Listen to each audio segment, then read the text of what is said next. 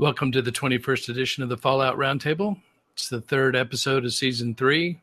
We're the show that compares and contrasts Fallout experiences through a lively roundtable discussion by playing through the same quests with characters who have been randomly assigned drastically different attributes. Welcome, everyone. I'm Ray.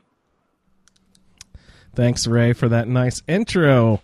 Ray is our play-along participant for this batch of quests, and I am Andrew, and Pat and I are your normal roundtable host. Hi, Pat. Normal. How's it going? That's a completely inappropriate word to be using. Yeah, actually, no, not even close. Usual. The usual. Yeah, Very normal here.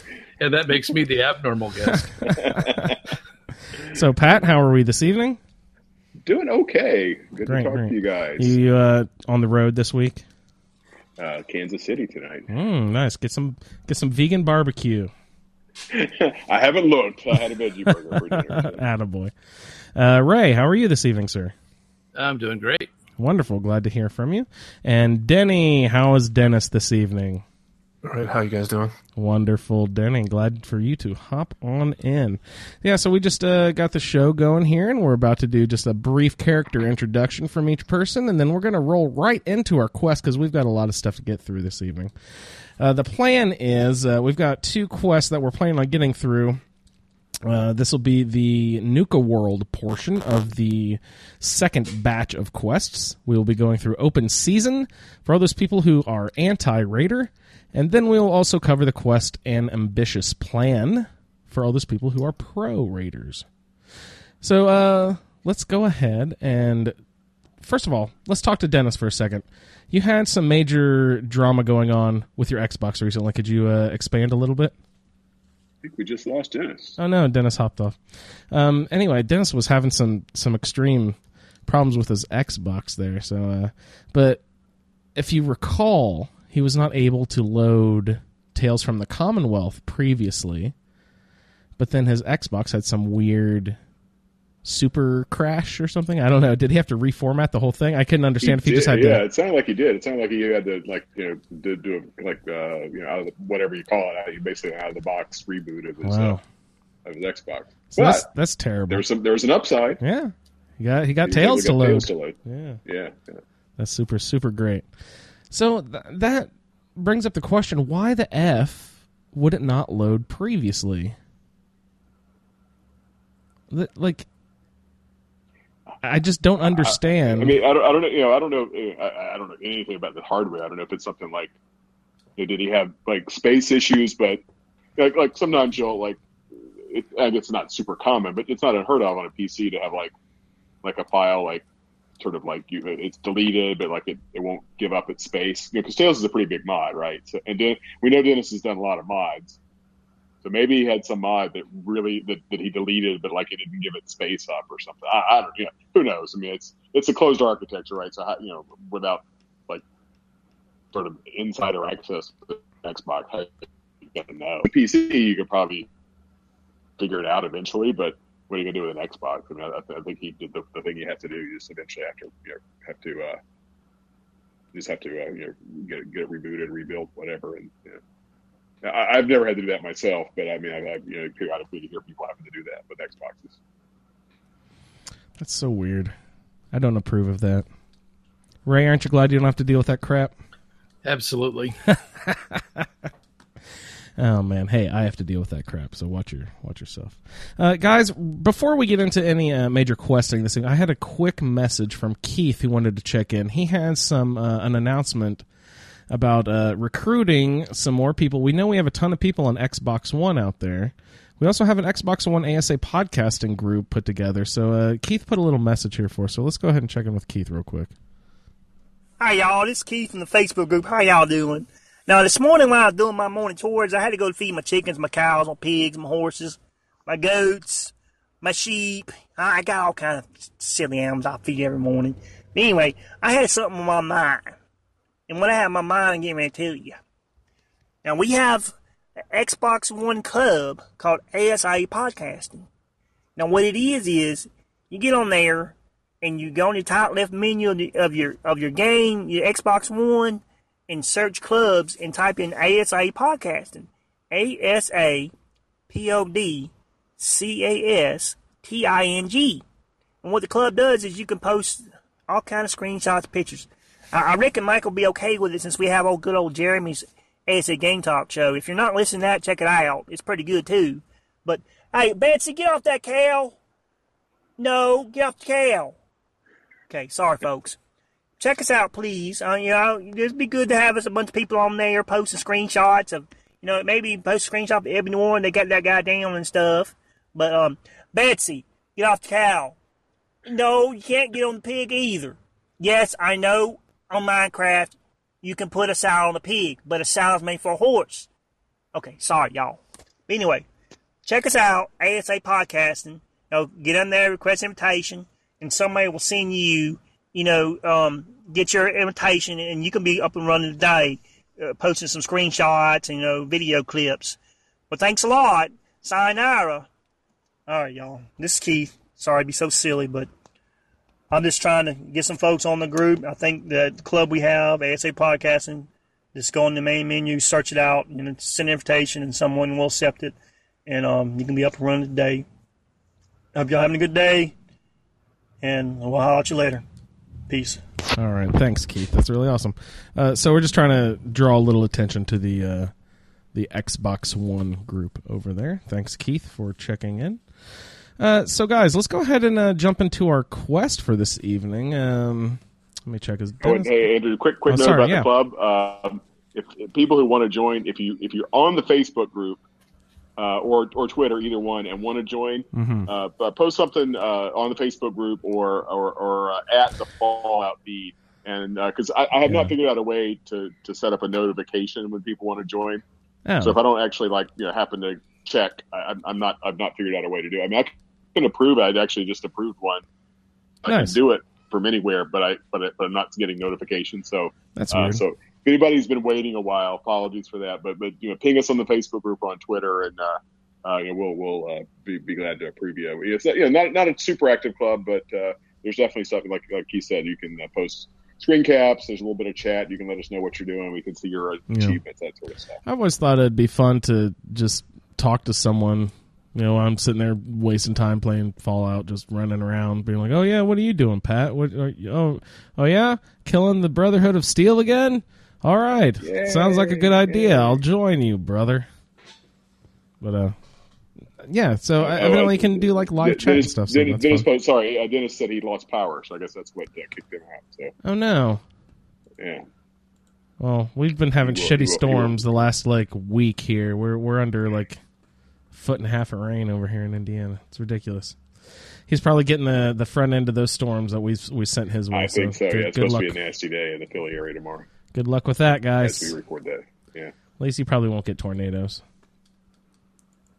Not usually. Not usually. Right on. Great. So join up on that Xbox One group. So let's get into let's go ahead and start with an ambitious plan, you guys. Ray and Pat, let's go ahead and discuss a little bit about Nuka World and our characters. Let's do a little character introduction. Let's discuss our first impressions of Nuka World as you step out and the doors open, like what you see, and your first impressions of Nuka World, the whole feel of the place in general in comparison to other worlds in the Fallout 4 game. You know what I mean? So, Pat, let's check in with your character. What was your name and your assignments, real quick? You don't have to go through everything, but just sort of a basic. Yeah. Intro. So actually, I don't think we got to code because our schedule's been so messed up, and I missed a couple of. I don't think I'd sort of explain sort of where I started with my character. Okay, great. Let's do it. Yeah. So I rolled a female, and I did go through her attributes and everything, so I won't repeat all those. But my initial thing was, because I did Kingsport Lighthouse, and I was actually initially going to do this concept where I was going to play a ghoul character, because there are some mods that let you play as a ghoul, and play her as the actual lighthouse keeper of Kingsport Lighthouse, who somehow got ghoulified and was going back to take over her old job. But then what happened is I was actually playing around with the ghoul. I forget the name of the ghoul mod. It worked. I mean, I could play as a ghoul, but a couple things. One is that you couldn't use power armor. I guess maybe it had something to do with the ghoul, the skin or something. Yeah, whatever, the ghoul skin or texture or whatever the hell it's called when it's and so I realized that was going to be a problem, because there are definitely times when I pop into power armor, like usually like going to the glowing sea. I mean, you can put on a rad suit, but but it sucks unless you have ballistic weave on it, which you can't exactly, really do right, unless you have a mod anyway. That's right. Yeah, so I usually use power armor for that. Every now and then I'll use power armor for like a particularly tough fight, or sometimes I'll use it if I want to carry a lot of junk, because you can carry a whole lot of shit in power armor. Yeah. And I was also noticing that the mod, I was about probably 10 levels in or so, and the mod was giving me hell with frame rates. I was like, I just didn't think it was going to be stable enough to get through an entire 30 or 40 or 50 level playthrough. So I actually restarted Elsa Manchester after Elsa Lanchester, the actress who played the Bride of Frankenstein. I thought that would be kind of fun for a ghoul character. And then when I went to non-ghoul, I just stuck with the same name. So Elsa is my character. And I used one of the alternate start mods. And so the conceit is she's the alternate starts, I think everybody knows, you typically you play as a synth. And that's the conceit, that you're a synth, and sometimes you can have implanted memories, or you can just be a synth or whatever. And I'm sort of playing her like a rogue synth, somewhat like the synth that you go pick up in Libertalia, where the synth just kind of sort of has this sort of like fugue state where he's thinks he's a pirate, or he thinks he's a raider or whatever. And so I'm playing her as just kind of a little bit sort of not all there, and a little bit random. So in that way, I sometimes I'll be sarcastic with my answer. Sometimes I'll be helpful. Sometimes I'll do the bitchy answer. Different things according to sort of what the mood strikes me, or what might be particularly funny for a particular conversation. So I'm also, and in some cases I'm just being kind of like outright murdery. Like I just I forget what faction. It wasn't a fact. There was some settlement where I basically just like walked in and murdered everybody just because I felt like it. And I figured, okay, she's going to be kind of random. So, and part of that was knowing I had to sort of work towards being a raider character, which so I don't typically. I didn't do that last time I did Nuka World. So, all that's kind of a long way of saying I'm playing her just sort of a little bit randomly. Her role play is that she's kind of not all there, and it is kind of unpredictable. Do you ever play evil characters? Yeah. So, so like in the Fallout, so in 3 and New Vegas, there's a specific explicit karma system, where you're good, neutral, or evil. And I typically, like in both Fallout 3 and New Vegas, each of those, like I did at least one playthrough. Like in New Vegas, to me at least, like the quote unquote evil character, user. And you do a lot of a lot of the Legion quests are pretty nasty, and I think it's debatable, right? Is it evil to be a drug runner, or whatever? That's a debatable thing. But so in New Vegas, although fundamentally though, I think you have the same problem. It's worse in Fallout 4, but it's hard to advance the storyline without being kind of quote unquote helpful, right? Like all the Radiant quests, there's some version of being helpful. Now, in one case, maybe for the Institute, helpful means like you're imprisoning synths and doing nasty shit. You're slaughtering living things. Yeah, but the other 3 factions, like quote unquote being helpful, is you're basically good, right? So it's hard to not be good to a degree. So, but yeah, I mean, I definitely, in terms of like a role play or whatever, I will role play like quote unquote evil, although it's harder to do just because there's a lot of the stuff is sort of fundamentally nice. Yeah, no, I get that. Yeah, that's been a big challenge for me because my character is a bad guy. Yeah. Well, like an example. So in Fallout 4, you've got Sheffield who wants a Nuka-Cola, right? Now in Fallout 3, a character who wants water, and you can that's actually a way, like if you need to get your karma up, you can just like give him water, and that gets your karma up. But you can also sort of not give him water. And there's different things you can do. I forget that there's a way to get bad karma from him specifically, but there are a few things like that. There are things you can do to get specifically good karma. things you can do to get specifically bad karma. And so it's, the game kind of acknowledges, yep, you are being evil. Yeah, I never really thought about it that way. Yeah, they didn't. They didn't write a raider faction into the base game, so there's not really a play evil all the way through the game and still save your kid. Yeah, you know what I mean.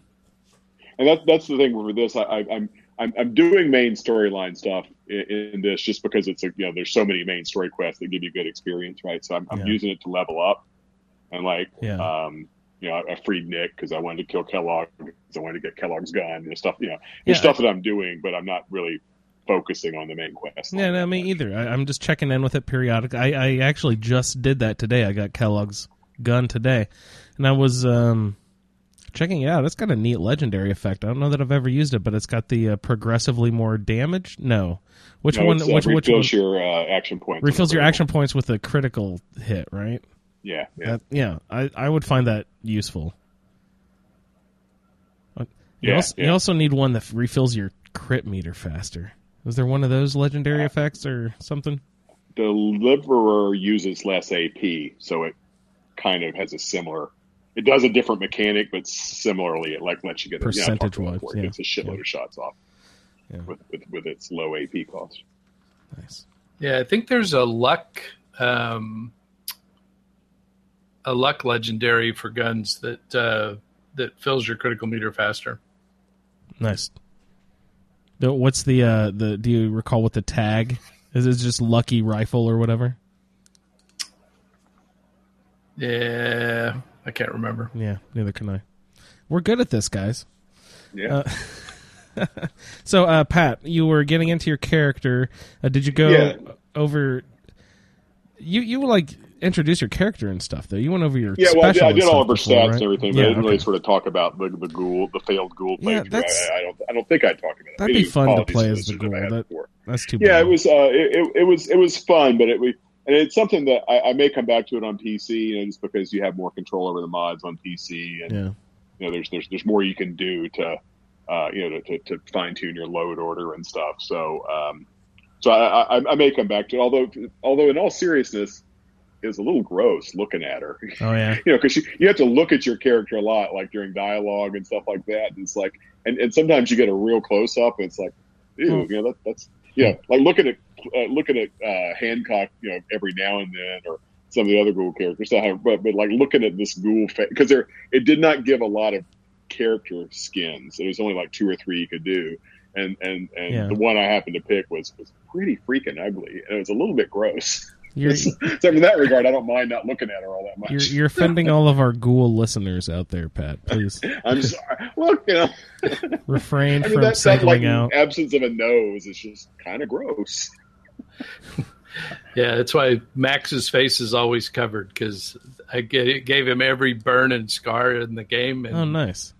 Got tired of looking at him. I never play with the face thing anymore. I always just pick one of the presets and I don't care, and I roll through. That's what I usually do. I sometimes I'll like add or take away a scar or something like that. Yeah. But yeah, it's same for me. I just pick a preset and then maybe do a little bit of minor fiddling and don't worry about it anymore. Yeah. And I looked up the legendary. Go ahead, Ray. Sorry. The legendary effect is lucky. Yeah, I was doing the same. I just looked it up. Yeah. Nice. Yeah, critical shots do double damage, and the critical meter fills 15% faster. Nice. Righteous Authority has the lucky. Oh wow! The one you get from Dance. Yeah, I hardly ever take that because I often don't. It's because he's such a dick. But hey, Pat, sorry, can you say that real quick? Say that again. Dance is such a dick.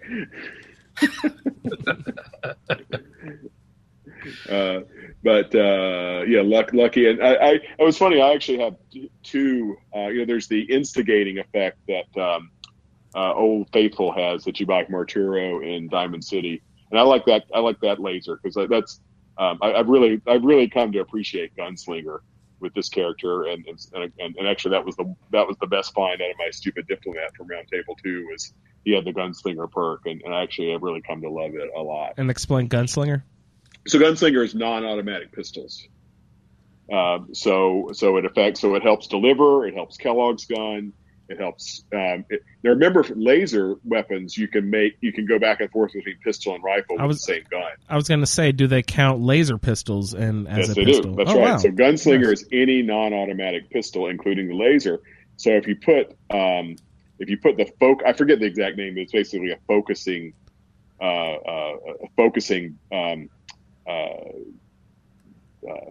not a barrel, but the focusing lens or whatever on the laser, you get just amazing, because Gunslinger, as you move up through the Gunslinger ranks, you get more and more distance on your shots. Yeah. And if you put the focusing barrel on the laser, you get it's amazing range. I mean, it's better than most rifles, most ballistic type rifles. So the range you can get on is just incredible. So I use that. That's my long range weapon, and it's really good at sniping because that instigating effect is the one that does double damage if the target's at full hit points. It's really, really good for sniping. I thought that it would have made attack other things around it. What is that effect? Enraging. That is fury. Enraging. Yeah. That's enraging. Yeah. Fury and Skyrim. Instigating. Instigating in a sense like you're starting something, right? So you're walking up to somebody who's at full health and you plug them with that. What's funny, I happen to get an instigating Institute rifle as well, and I modded it down to pistol, and it's not as good as the laser, but it has a much larger clip. So sometimes I use it if I need to be firing off a fast rate of fire. I wish I could take a shotgun and put a pistol stock, pistol handle on it. And there needs to be a shotgun pistol, Pat. Yeah, because the default shotgun without a stock almost, it's like it really has almost like a quasi pistol grip. I think it almost does. It kind of looks like it, but they wouldn't count that. I'm surprised shotguns count under the rifleman perk. Rifle is. I always say it like it's a name. It's, Mr. Rifleman. Be my boss, Mr. Rifleman. Mr. Rifleman. But I just picked up my 5th perk in Rifleman today, so I'm about to just destroy. It's on. Double damage, baby. And so what, adrenaline. I found the magic of not sleeping. Oh, yeah. That's amazing. Oh, yeah, I had my adrenaline up to 50% one time, which I don't remember ever, that's the max. Yeah. Is that like not sleeping for 5 days in a row or something? No, it's just killing a shitload of stuff. Yeah. I forget tell me how it works again. There's just the more things that you kill, somewhere there's the formula. It's like you kill 10 things, you get 5% adrenaline or something like that. But sleeping resets it or something, or reduces it? The longer you sleep, the more adrenaline you lose. It's not like you sleep and you instantly lose all your adrenaline. It decreases, and if you sleep like 8 hours, it'll decrease more than if you sleep an hour. And of course, part of it is too because I'm doing legendary, but I've got a save an auto save mod enabled, just because I love straight survival, with the beds and everything, but it's just a hell of a lot more time consuming. Yeah, Roundtable. Roundtable characters, you got to have some saves. Yeah, because I just got to get through stuff faster than I can with straight up survival. So that makes it easier to get the adrenaline up because you're not having to sleep. You can save. Mm-hmm. You can just quick save, and that prevents you from losing adrenaline. All right, so let's talk about what rifle are you rocking? With your rifle? It's still the kiloton. Oh, nice. Radium. I need to get off of it though. I want to try to switch over to that. What is the 7.62 rifle that you use? Is it just called makeshift or something? I don't even remember. Handmade? I don't even remember what it's called. I got a real. I forget what it was. I forget what the effect was, but I got a really good legendary drop of one of those in my non-roundtable. So once you start dorking around Nuka World, you should eventually get a drop of that. Yeah, I wanted to ask you about one of those that is acquired. It can be, not always is acquired, but could be acquired in Ambitious Plan. So let's go ahead and talk about you guys walking into Nuka World, what you see. Ray, what do you think when you first walk into Nuka World? What are your initial impressions? I made it to Disneyland. It is a fun. I don't know Disneyland, Disney World at all. I was there once as a very small child, maybe a 5-year-old. Barely remember it all that well. How well does it compare? Do either of you know the parks? I've been once ever. Is it? They've got the Matterhorn Mountain. Okay. Fizz Top. Yeah.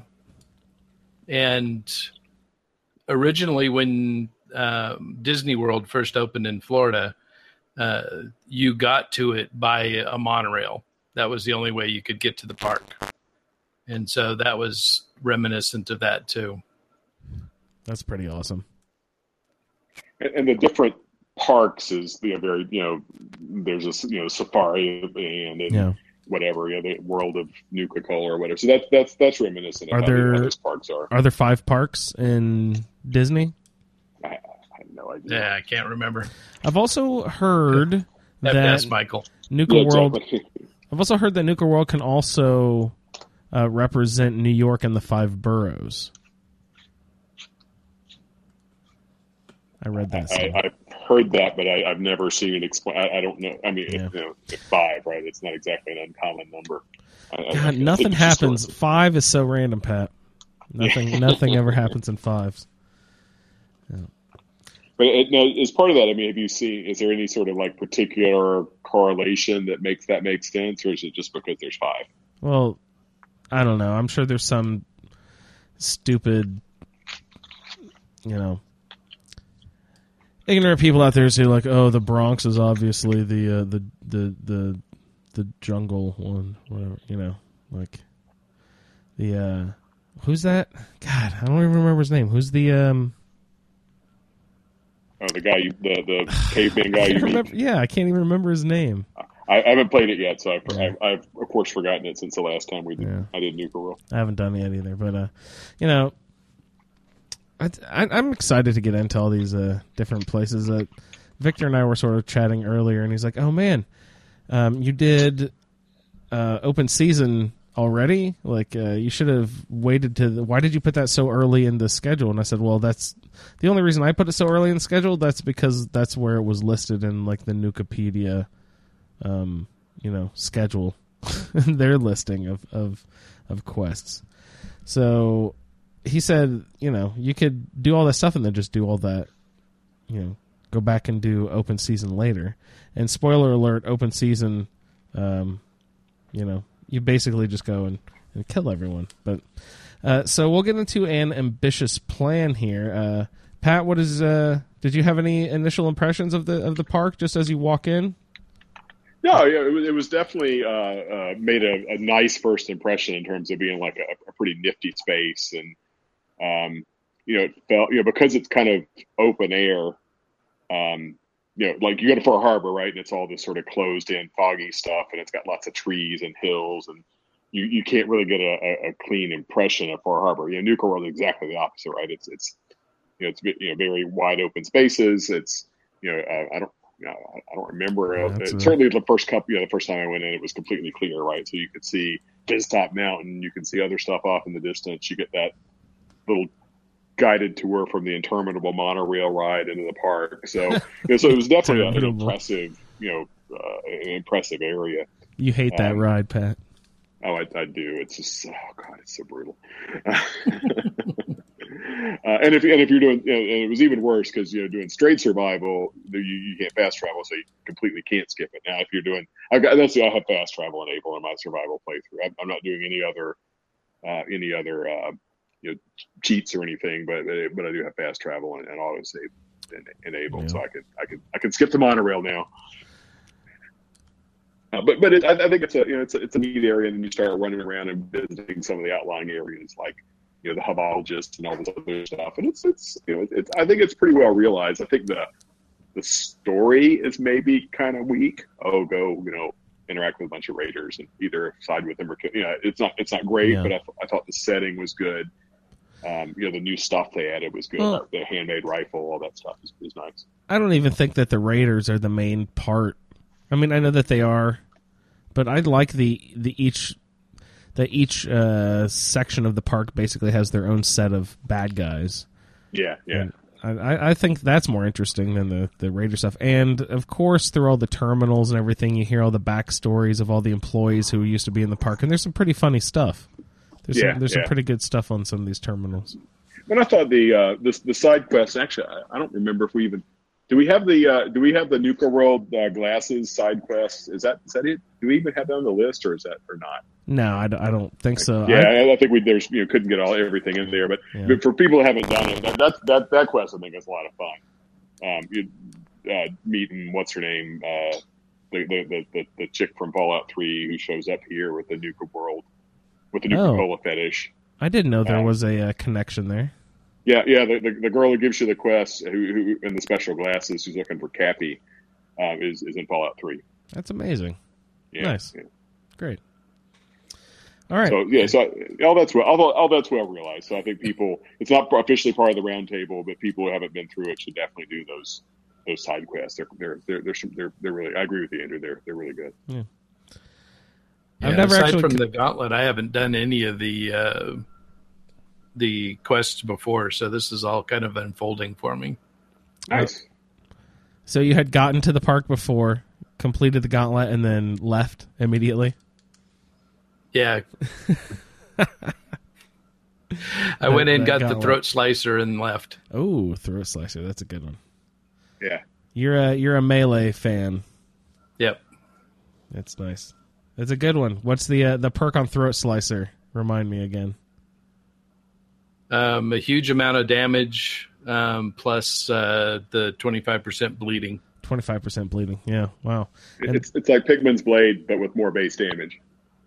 Nice. And I think it is fast, right? Isn't it fast, just like Pigman's Blade is? Yeah. Should and be. I went from Pikmin's Blade with the perks that I've got so far was like 67, and Throat Slicer was like 280. Yeah, it's ridiculous. Crap. Oh my goodness, that's a very sharp blade. Very sharp blade. All right, so ambitious plan. Ray and Pat, let's go ahead and discuss an ambitious plan. Starts with speaking to Porter Gage, I believe. Who is this Porter Gage fella? Well, he's kind of he's kind of a power behind the throne kind of guy. I think as you kind of learn this in the conversations, if you talk about Porter with some of the other Raiders and all, he sounded like he basically sort of helped put Coulter in. So Coulter's a guy you kill, right, in the Gauntlet, at the end of the Gauntlet. And as you talk, nobody liked him. They said, oh, he was fine at first, but he wasn't a good boss because he wasn't aggressive enough. He was just happy to sit down and hunker down in Nuka World. And Gage is apparently like sort of a Mr. Fix-It. He helped him build his armor. He kind of helped keep him in power.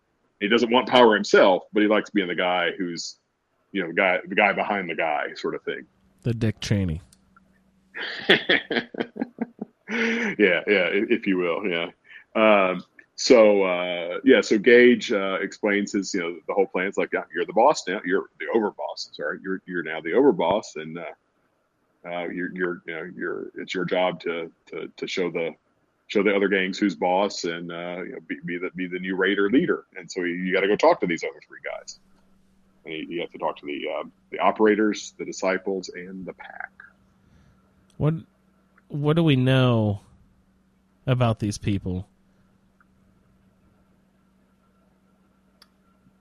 So Nisha from the Disciples likes violence, and so if you threaten her, you pass the test and get her support. Nice. And then Mags from the Operators, they're all about the money. So as long as you promise that everybody's going to make a lot of money, they support you. You should have to make it rain or something. Yeah. And then Mason with the pack, the pack values strength. So you assert dominance over him, pass a few speech checks with him, intimidating. And if you pass the last one, the second red test, you get the problem solver, which is one of those handmade rifles. Yeah. That's from Mason, right? Yeah. Yeah, I won't be able to get that because I killed him. But I was the problem solver. I looked it up. It has the Furious. Okay, this is the one. It has the Furious perk, which is increased damage with each consecutive hit. So, like, I don't know how much percentage it increased by, but it'd be like, this shot does 50, and this shot does 60, then 70, and each time you connect. So those stacking damage, those are very useful, and I really like using those. I've taken, I don't even remember the perk in the perception tree that does that. Concentrated fire. Yeah, I've taken that recently, and oh my goodness, that is really fun. I enjoy that a lot. That's great. Yeah, so I sold the gun. How much is it valuable? Not really. No. I always think the economics of the game is a little weird. I always end up with just a bunch of caps, and unless you go buy those Mantis whatever, yeah, you're usually pretty cool with caps. You know what I mean? Yeah. Okay. There's nothing like in Fallout New Vegas. There's the implants, and Fallout 3. There's like you're buying your home in Megaton, tricking it out. There's other than home plate, which is only 2,000 caps. There's not like a big thing to buy other than those legendary armors and weapons that you can buy from the fixed merchant. Yeah. But yeah, that problem solver gun, that's the one that uses like the 7.62 ammo, and I was looking it up. It has a 75 round clip. Is that normal for that kind of rifle? You can get 75 shots off in a clip. That's amazing. Yeah. I really want to use that. I've never used that kind of rifle before. I always just bring over, my 45, my old trusty 45, old Bess. Whatever that radium rifle. Kiloton. There you go. Kiloton, yeah. Love that one. So you can get that problem solver from Mason if you. I think it's the sarcastic. I think I saw it. Saw that in the wiki that if you use the sarcastic response, I don't know. It's the just follow the hard speech checks, right? Right. And then you return to Porter Gauge, guys, and gives you 400 XP base depending on your intelligence. What else? Does it give you any stuff? Oh, nice! It becomes your companion. Give you any like gold? I mean, not gold. Sorry, any caps or anything? Not that I recall. Is there a workbench? Is there a workbench up there? Yeah, there's weapons and armor in the back room. Well, there are benches, but there's no workbench. Right. It's not like a settlement. You can't build anything. Yeah. Yeah, and the stations that are there are not connected. Yeah. So you got one of everything, but they're not and connected. you can put stuff in them like normal, but they're not connected. Weird.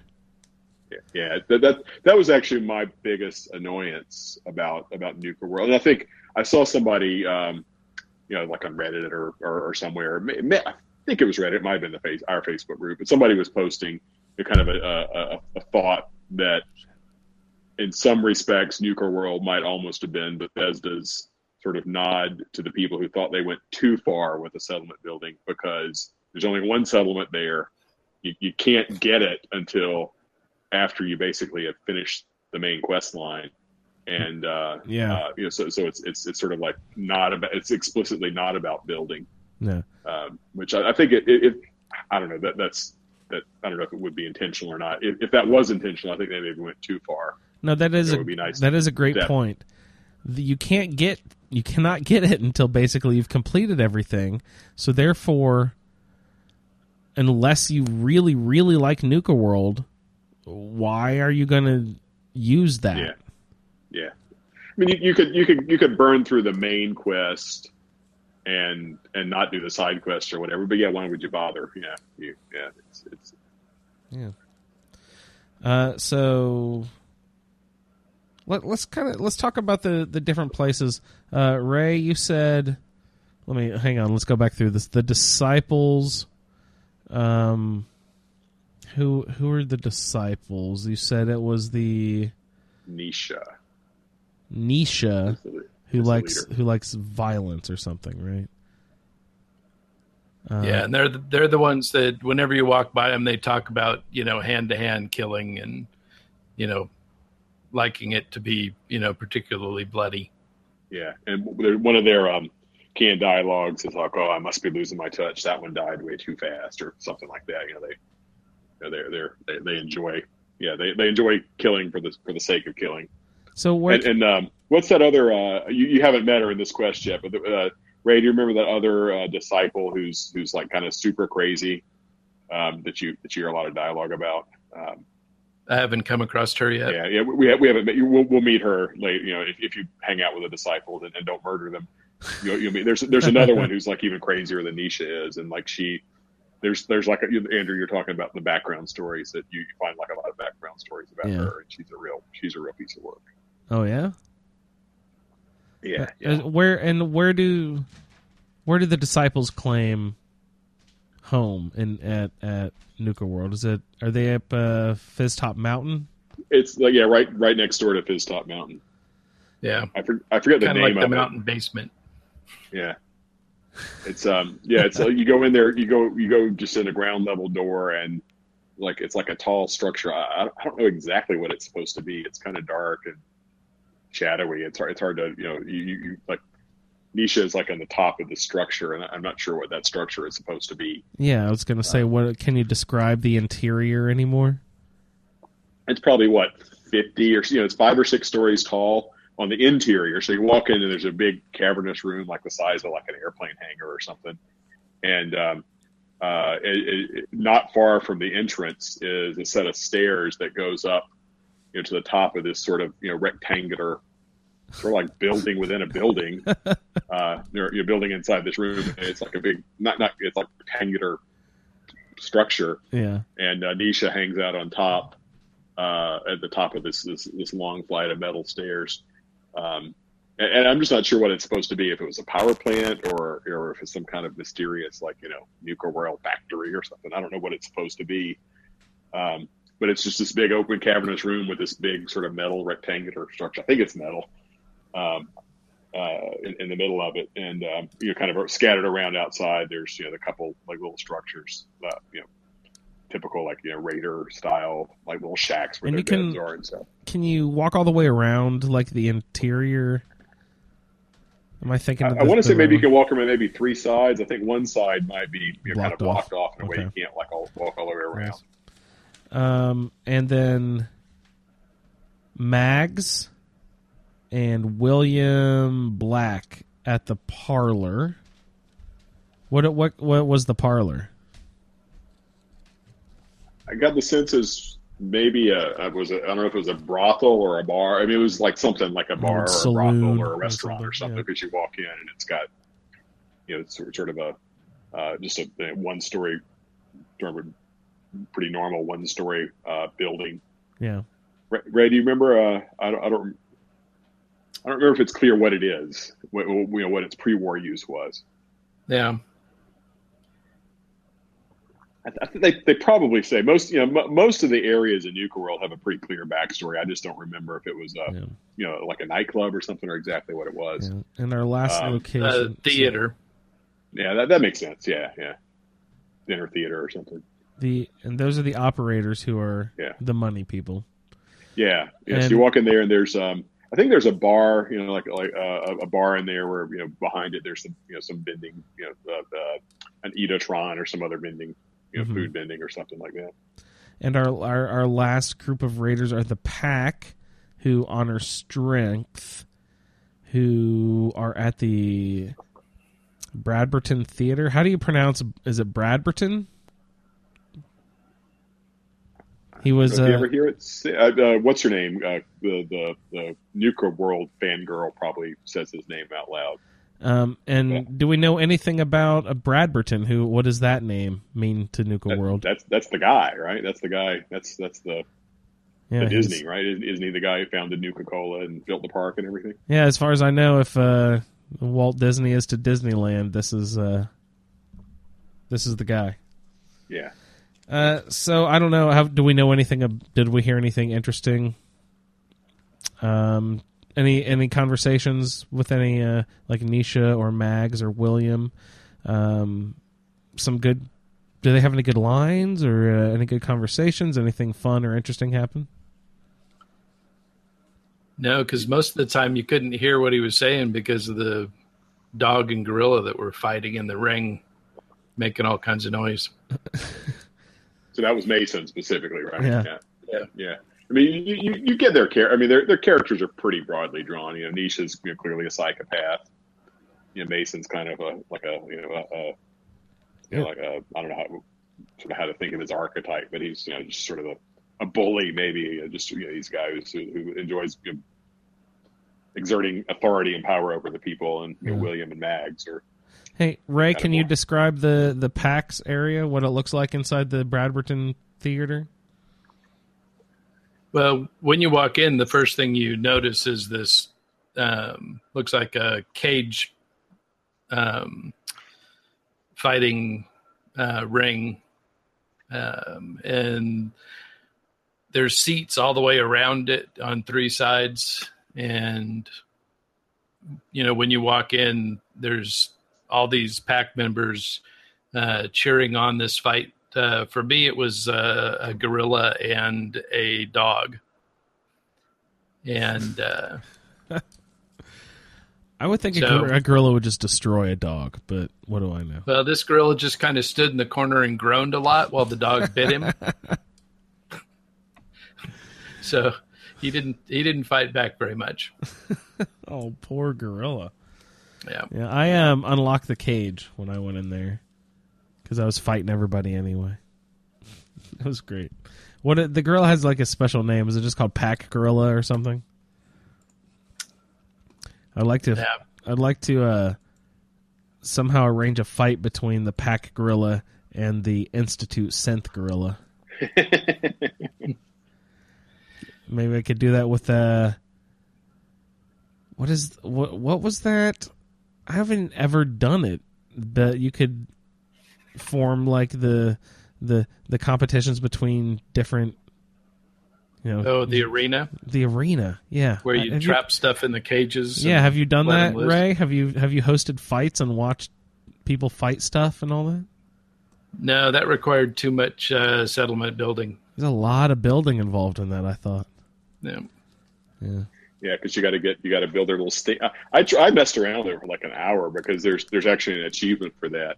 Oh, is there? And there's achievement. The first time you have two settlers fight or two, I don't know if it's whatever. The first time you stage a fight with that arena, you get an achievement. And I messed around. I just couldn't get it to work right because if you set the two settlers like hostile to each other, if they see each other, they'll start fighting, and if they just randomly start fighting, you don't get the achievement. You have to like put them in the arena and put them on their little red and their blue stands. Yeah. It was kind of irritating.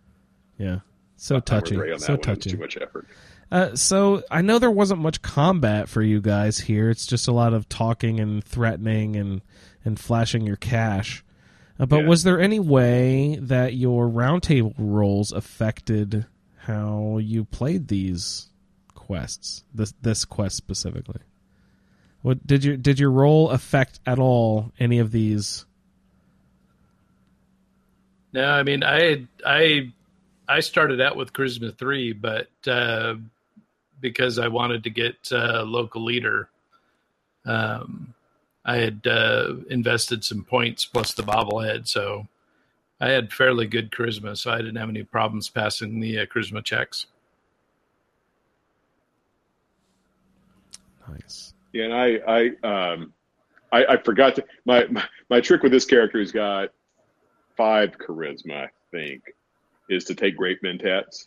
So like when I went to Diamond, when I went to Diamond City, in Diamond City, there's like 4 different 3 or 4 different fetch quests you can get from Solomon and Mo and the painter guy. Yeah. And each of those you can pass 3 charisma checks and get more money and get more experience and tats before I go to Diamond City and just run around and pick up all those quests from people.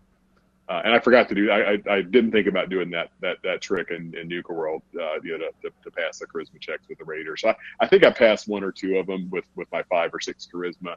I think I'm at 5 naturally, and then maybe a plus charisma. The fashionable glasses or something, or the black. I think I'm using the black rim glasses right now. Oh man, so much apparel talk we need to get into. Yeah, because I used the gray suit, the trilby hat, and the black sunglasses. So that bumped me up 4. So Nice. that was 10 charisma.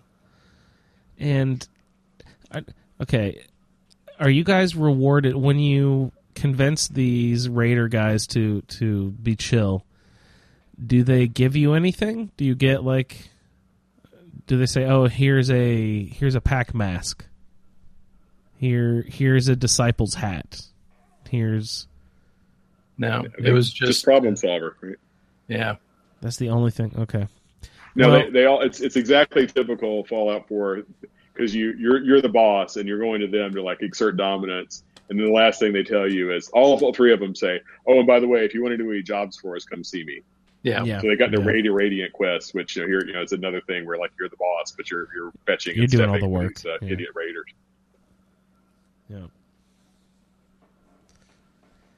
Yeah. So open season was the quest that all of us anti-raider people did, and you were awarded 600 base XP for completion of killing all of the leaders of the groups that Ray and Pat just visited. I had to back off my difficulty level and not drop out of survival mode, but I mean in the survival options mod, it lets you basically gives you sliders for how much damage you put out and how much damage you receive. And I had to adjust it a little bit for the bumper car power armor battle with the squirt gun because I was just getting destroyed immediately the whole time. It had a lot to do with how horribly tired, thirsty, hungry, and underslept I was. So, oh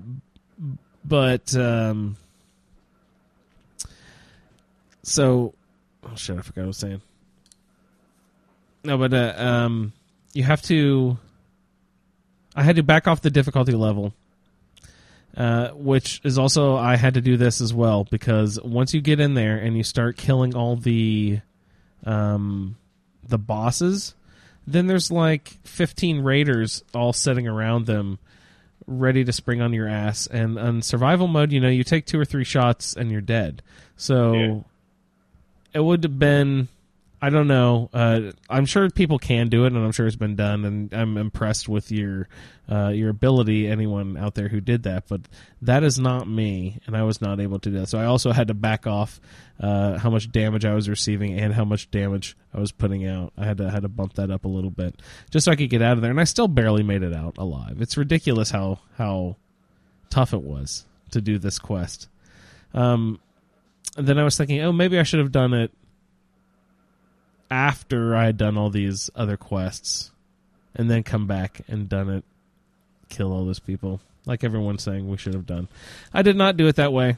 So suggestion out there to anyone, if you're going to do open season, wait until you've done all the other raider stuff and then go back and kill them all just because they deserve it, right? Yeah, it depends on how hard you're RPing, right? If you're anti-raider and you're RPing that hard, you do want to do it first. Yeah. But with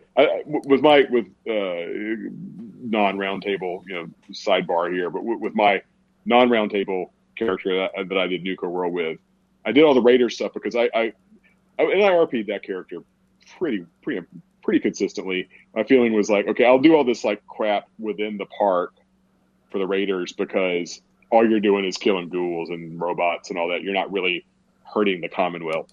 But as soon as they said, "Oh, go out and take over the Commonwealth and destroy all these settlements that you've been building up for for months and months and months," that was when I said, "No, screw you guys, I'm going to kill you." But like if you're playing core anti-raider, maybe it does make sense to do it first. Yeah, Susan's pretty anti-raider. She doesn't like raiders at all. Yeah, there you go. They're tapping on the bumper. Did you have trouble? Now, did you go like out into the park and kill all the raiders that are out in the various park areas as well, or did you just kill the ones that are in sort of the Nuka town? Well, you have to. Once you leave, all the raiders in all the park are they swarm. Yeah, they're in. Okay, yeah. Is that with a different character? I also try. Is there any way to just like just the 4 leaders and kind of get away with it, and it won't let you as soon as you attack any one of them, then like you said, every raider in the park, including Porter, is hostile towards you. Yeah, well, that was the first thing I did. Was I went up and I shot Porter in the face a couple times, and then open season basically sparked. You can start it a couple different ways. You can talk to someone named Mackenzie Bridgman, or Preston will actually give you this quest as well. But you can kill all these people in any order, but you got to do not Preston. You don't want to kill him. Well, some people do. You got to get Porter Gage, then you got to get Nisha and Mags and William. And Mason. Yeah, so after you kill all those people, you get lots of cool stuff. My favorite being the pack helmets. I love the pack helmets. The elephant is super heavy, but it looks fucking cool. I've got Preston in is it caribou or moose or deer? I don't even know what it is, but it's got like those huge antlers coming off with sort of like a welding helmet face shield coming down. Oh, it's the thing nightmares are made of. It's beautiful. And what about? I've just found there's like a deer face or something, antelope. I don't even know, but that one is really cool too. Oh, I love them. But something I did not find earlier, which I'm not sure if is part of the base game or added by a mod, necklaces and shawls. You guys run into those? Mod, I think. Pretty sure that's I haven't seen those. Yeah. Well, I've got a pack necklace that adds... there's one that adds agility and perception, and then there's one that adds charisma and... luck, maybe? I'm not even sure. But those are fun. That must be from Unified Clothing Overhaul or something? I don't even know. I don't even know what would add that. Oh, so I have something from Eleonora. I have the Armor Smith Extended and that AWRK, whatever that stands for, that you and then something from Eleonora. Yeah. And I don't think I have those. So it sounds like you've got a different mod. Yeah. Okay. Well, they're now. Once you get done killing all those guys, you can go back to the market and free all the slave vendors, right? Yeah. I went and had the conversation, I believe, and I haven't checked back in with them. Do they do anything? I haven't. Wait, should I just wait and find out? Maybe I should go back and check in and see what they're doing. Because I made a point of not going into that market because I know that there is a Star Core there, and I'd just be too tempted to take it, and I don't want to grab any Star Cores yet. I want to try to collect them sort of like against my checklist. You know what I mean? Yeah. So I find all of them. So I haven't experienced Star Cores yet. Oh my God, Ray! Andrew, are you going to be au naturel and do it without cheats, or are you going to use one of the walkthroughs for the Star Cores? I'm going to have to use a walkthrough, right? Come on. I what is it? 37 of them? Whatever the number is. I got roughly 25 or something without any cheats, which is enough to get the quest but not enough to get the X01. I had to go back and use a walkthrough. Yeah. Get them all. So are they as annoying to find as the Baron Zaya stones? They're exactly the same, except for more concentrated. It's just that they're in a smaller area. They are so much less annoying than the Baron Zaya stones. You can get all the star cores in like an hour. You know, I'd be impressed with that. If you cleared out the park, that's what I did. So I cleared out the park. I didn't worry about picking them all up, and I went back after the park was cleared. And it's just a straight run through. I mean, it is nothing compared to the Baron Zaya. I mean, they're not. Yeah, Baron Zaya stones are all over the map. Yeah, but if you can fast travel, that's the same difference. Yeah, but still, no. There is a the star cores are in about 5 areas. I mean, there's a couple, like you said. There's a couple that are kind of off in weird places. Yeah. But relative to the Baron Zaya stones, I thought the star cores were generally the star cores are found as you go through the quest, Ray. You will just happen upon them most of the time. It just be nosy, you know what I mean? Poke your head in every place you can. What's your lock picking skill like, Ray? It's one of my perks, so I think I'm... Okay, well, it might not be a bad idea just to make sure you have some decent lock picks. Yeah, right now I've got Locksmith 2. Okay, that's probably... What is that, advanced? Or Expert, yeah. So I don't know. There's probably a Master Lock or 2 in there, but I think Expert will get you to most places. I don't think... I mean, But you don't need any quests where you have to have more than Novice. I mean, it's easier a lot of times. That's just like we were saying with the that stupid thing where you have to run across the bridge and then lock pick that locked door over the pit of Mirelurks. Oh yeah. Like, what the fuck? I didn't have the lock picking skill to do that, so I had to jump back in. So annoying. But Ray, of course, you don't. I fell right in, so I just had to deal with the Mirelurks. You don't need the perk. You don't. But there's always a way through it. You know what I mean? But it's just easier. Yeah. Well, it's my assignment, so it's in my it's in my set of perks that I have laid out. Mine is. I've got. No, I don't have lockpick. I have hacker, but I've already got that up to 3. I'm not even sure if it's all that useful. Have I made any use of it yet over in Nuka World? I'm not even sure. So guys, we've got an ambitious plan in open season. Keith, we checked in with the Xbox One Club. Would you guys be interested in hearing any King of the Bunker Hill? That would be great. Oh, nice. Awesome. So, King of the Bunker Hill is our trivia quiz show challenge. Ray has actually just recently competed in a couple of episodes, so we will check in with Ray's episodes when we get to them here in a few weeks or so.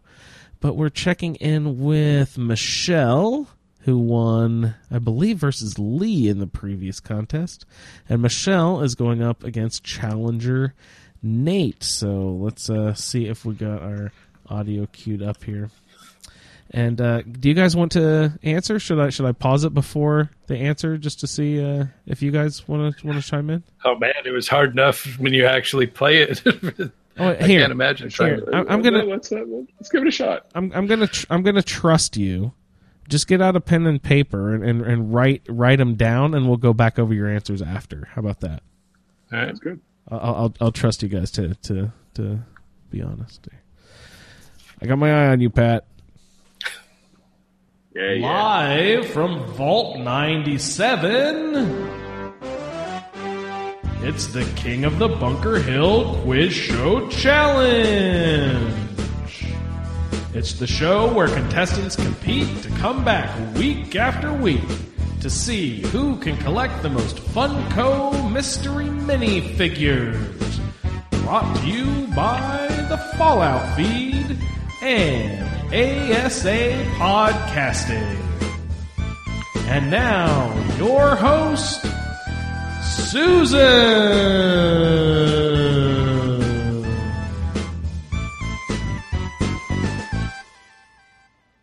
Good evening, ladies and gentlemen, and live from Vault 97, it is the game of wits that's got the entire wasteland in a twist. It is time for King of the Bunker Hill. And once again, ladies and gentlemen, I am joined by two intrepid competitors. We have last week's very victorious winner, Michelle, and Hi. he is joined. Hello, Michelle. You're looking very dapper this evening, I must say. And he is joined by the fresh-faced Nate. How are you doing, Nate? Good. How are you? Excellent. I am extremely well, Nate. Now, I was told a little interesting fact about you earlier, that you happen to be a very enthusiastic ice climber. Is that correct? No, not exactly. I've got it written down here. Really, really likes ice. So I just assumed that meant ice climber. Okay. Or in beverages. Sure. In beverages, excellent. Okay, that's good. Everyone likes a chilled beverage. I'm surprised that you can get them out there in the wasteland, what with the lack of good water and electricity. But hey, that's great. Okay, Business is booming. Yeah. Business is booming. Fantastic. Okay. Well, I'd love to chat to you more about how you gather ice out there in the wasteland, but that could be a whole other show. So, Yeah.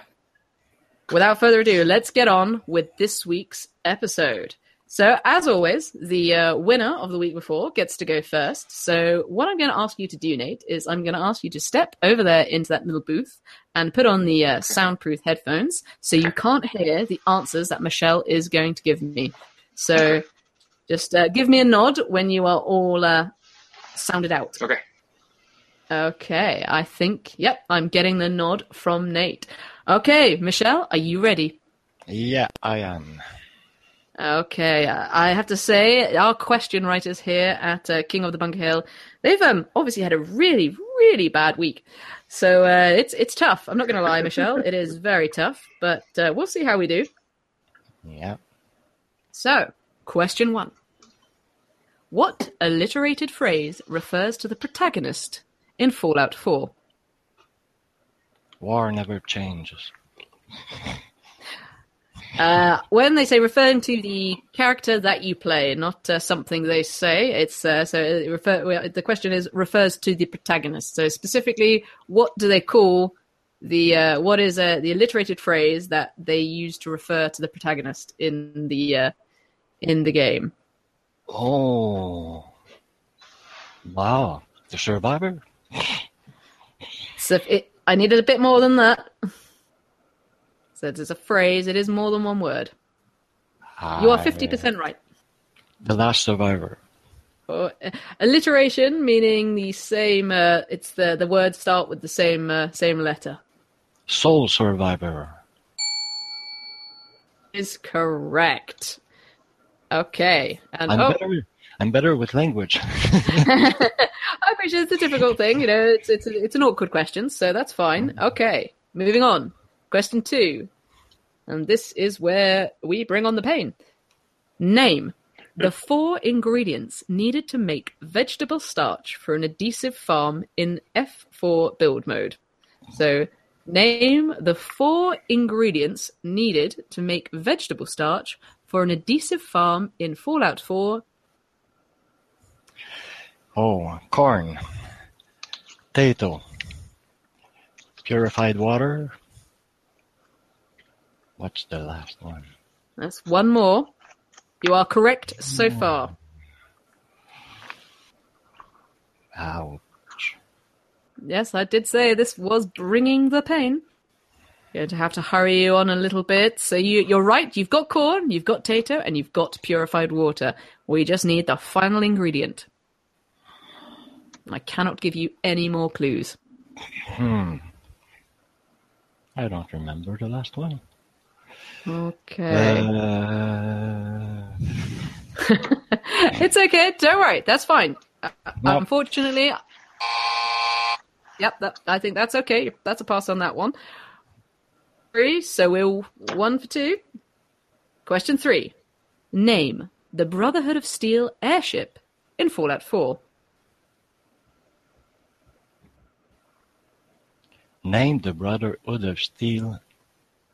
The airship, the very, very large airship. The Pridwin.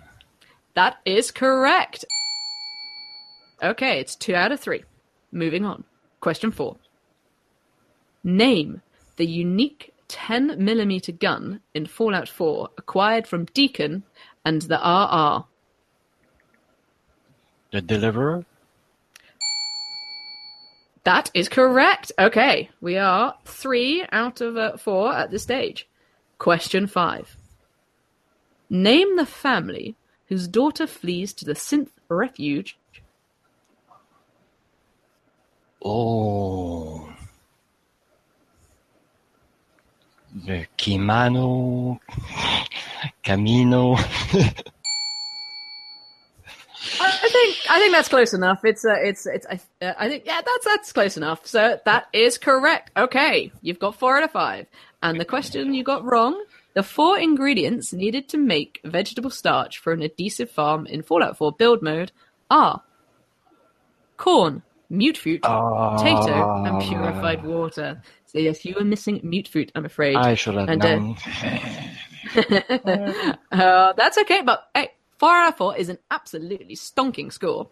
So you will now bring Nate back, and we'll see how he does. So let's get Nate back into the studio. I think he's just adjusting himself a little bit there. Okay. Okay, I'm back. Hey, welcome back to the studio, Nate. Okay, once again, I can't tell you how Michelle did, but let's get on with this. Are you ready? Are you all in the zone? I'm ready. I'm gonna be. Okay, excellent. I hope the Rocky theme tune is pumping through your head as we speak. Right, question 1. What alliterated phrase refers to the protagonist in Fallout 4? So another way of wording that question would be, what name do people sometimes refer to the protagonist in Fallout 4? A lone survivor? Is that your final answer? Have a think about that one. It's alliterated. Alliterated means that both letters have the same letter to be. Both words have the same letter to begin with. Wasteland Wanderer? Final answer? Yeah. Would you like to give it another go? Okay. Unfortunately, that's incorrect. It's Soul Survivor. Oh. Okay. Okay. Never mind. It's okay. Let's get on to question 2. This is a tough one. Name the 4 ingredients needed to make vegetable starch for an adhesive farm in Fallout 4 build mode. Oh my gosh. Yep, there is pain aplenty here. I've done it tons of times, but I haven't done it in a while. It's okay, just take yourself back. Get back in the zone. Imagine you're there, building stuff. Oh man. There's no way I'm gonna get all just it's alright, let's see how many you can get. Just throw some things out there. Tarberry, razor wheat,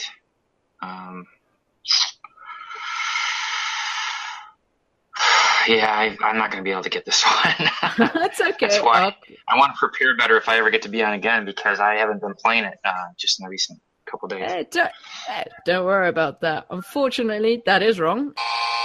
The answer is, don't worry, I wouldn't have got this.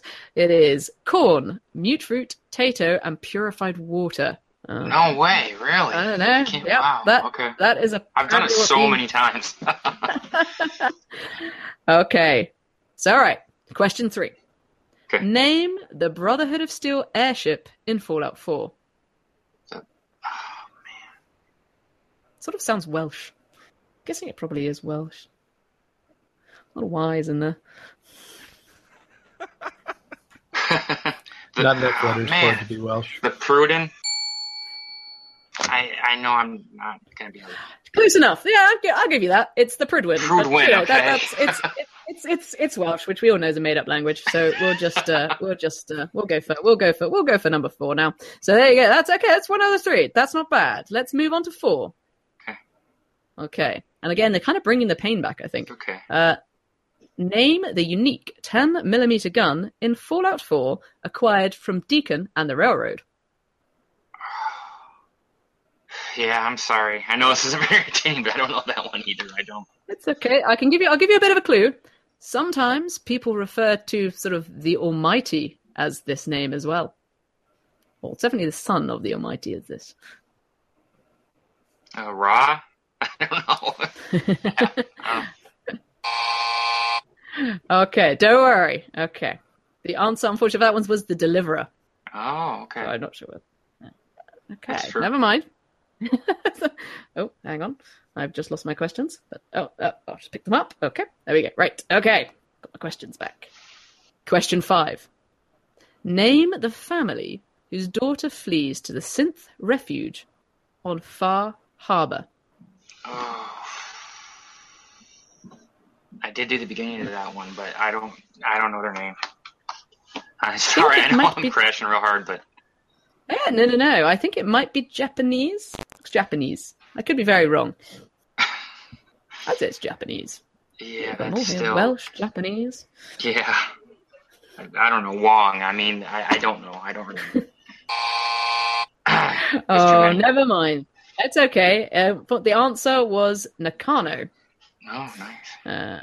So that's okay. All right. Well, okay. Let's get Michelle back here. Michelle, are you with us? Yep. Okay. So, unfortunately, Nate, I have to tell you, you are not today's winner. It is Michelle with an astonishing 4 out of 5. That's awesome. But you know what? I think we're just going to have a bit of fun now because it's the last show we might record for a little while. So I am going to give you the tiebreaker, and I don't know, maybe our fantastic sponsors at the Fallout feed, brought to us by ASA Podcasting, might be able to do a little something for the winner of this tiebreaker, just to make it a little bit interesting. But let's go with the tiebreaker question. You know, you can both. I'll ask. I'm going to give Nate. You can go first with the answer, and then Michelle, I'll ask you.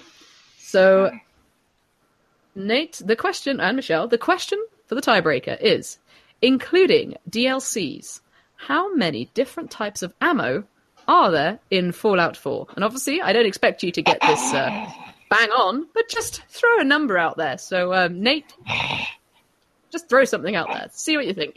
Whatever feels good to you. 6. And remember, it's 6. Okay. All right. And, okay, Michelle, any idea how many types of ammo are there in Fallout 4? I would say 9. Okay. Well, Michelle has done that naughty thing of going just above the answer of the person who went first. Amazingly, there are 28 types of ammo. Holy crap! Ouch. 28. So whilst neither of you were anywhere near, it does mean Michelle is the closest without going over. So, although we weren't specifying who was going over. But yeah, Michelle was indeed the closest. So, but seeing as he's already today's winner, I don't think our wonderful sponsors, the Fallout feed at ASA Podcasting, will need to give him another prize. But thank you very much for playing, Nate. And Cool. Michelle, Yeah, thanks for having me. you're going to be joining us next week. So congratulations to both of you, though. You have both been absolutely fantastic competitors, and I hope you continue supporting the show. So take care, guys, and stay safe out there in the wasteland. Thank you for listening to this edition of the King of the Bunker Hill Quiz Show Challenge, brought to you by the Fallout feed and ASA Podcasting. Join Susan next time to see who will win the coveted Funko Mystery Minifigures and be crowned King of the Bunker Hill.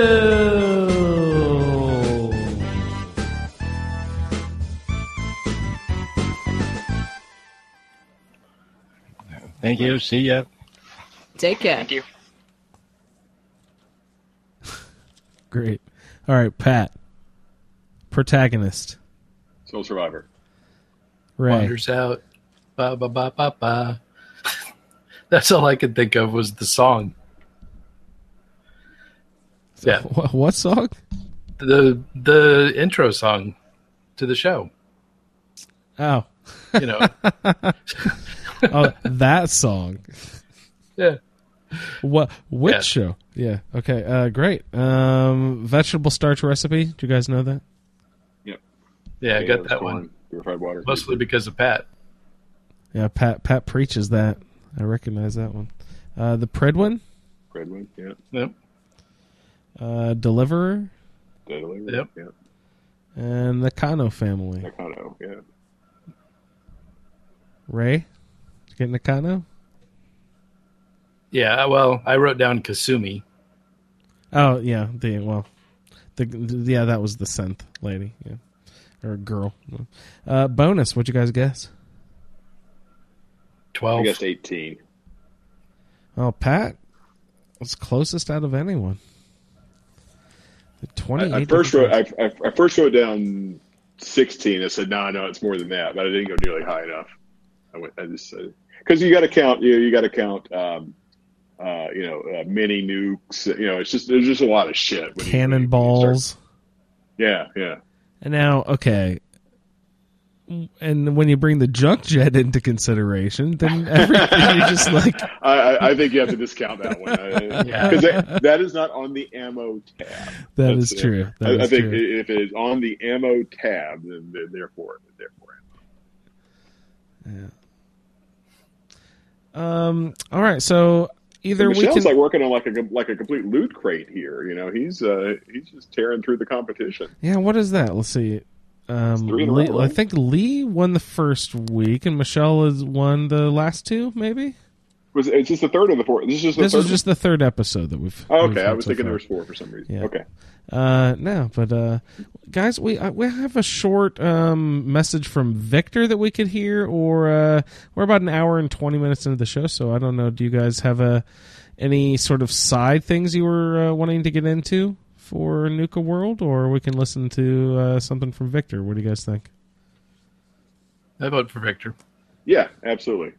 All right, well, we'll check in and see what Victor is getting into. This is the continuing story of Marla Sherman, who has just met the railroad and is off to meet one of their agents on a shakedown mission of sorts. Marla meets Deacon near the overpass and is quickly involved in his little intrigues.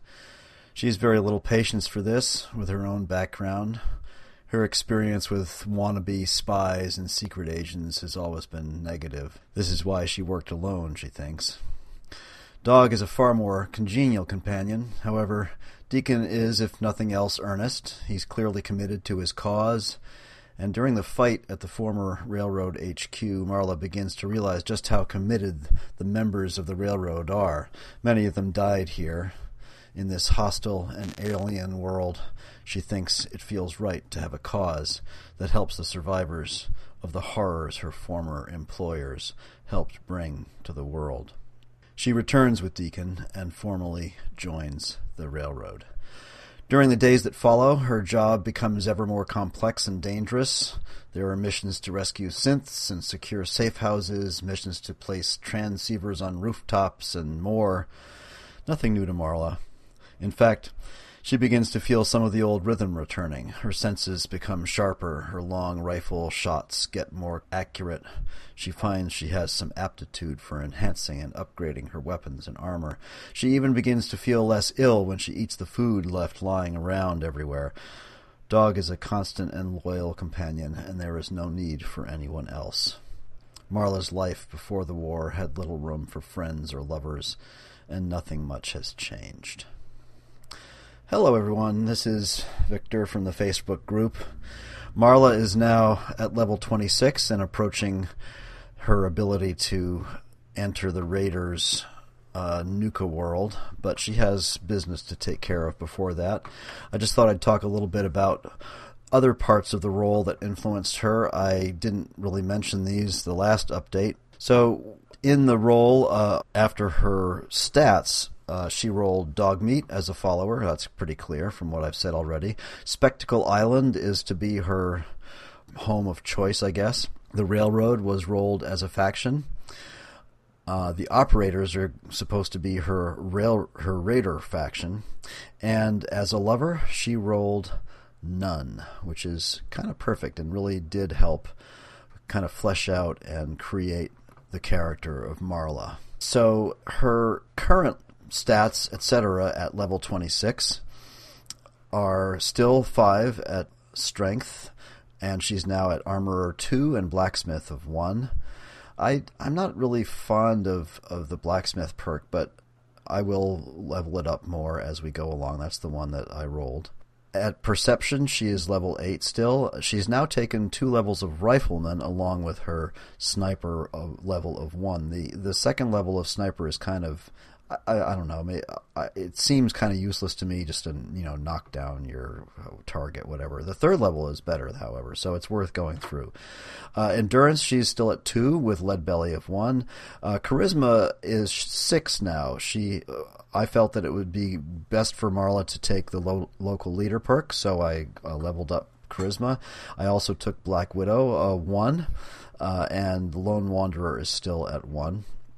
Intelligence still at 4, but now she's taken first level of medic, along with the second level of gun nut, and she's at level 3 of hacker, which was her rolled perk. And Pat, I gotta say, man, you're right. It gets better as you go higher up in hacker, and I'm actually getting, I won't say good at it, but I'm getting better at figuring out the puzzles. So I'm actually having fun with it. So, thank you for kind of indirectly pushing me, or actually directly pushing me into just getting off my ass and getting down with hacker. Agility is still level 4, gunslinger of 3, which was her rolled perk, and I took the first level of sneak. And luck is still at 4, and I am now Marla is now at the second level of bloody mess, which really is one of my favorite sort of fun perks. And so that's where we're at. So let's just continue a little bit with her story. The Red Rocket Station makes a wonderful base for Marla. Poor Sheffield is there, grateful, stalwart, hardworking, and several others have appeared. They're likely synths who heard of Marla and are looking for a place to live. On one of her return trips, the memory of the man in the balcony intrudes on her reveries, and Marla enters the museum to help. The fight is good. That automatic .45 rifle she bought from Cricket really saved the day when the Deathclaw attacked. Marla wasn't wearing the power armor. With the former residents of Quincy safely ensconced at Sanctuary Hills and some settlers traveling from there to Red Rocket and on to Oberlin Station, Marla sets out on a railroad mission to University Point.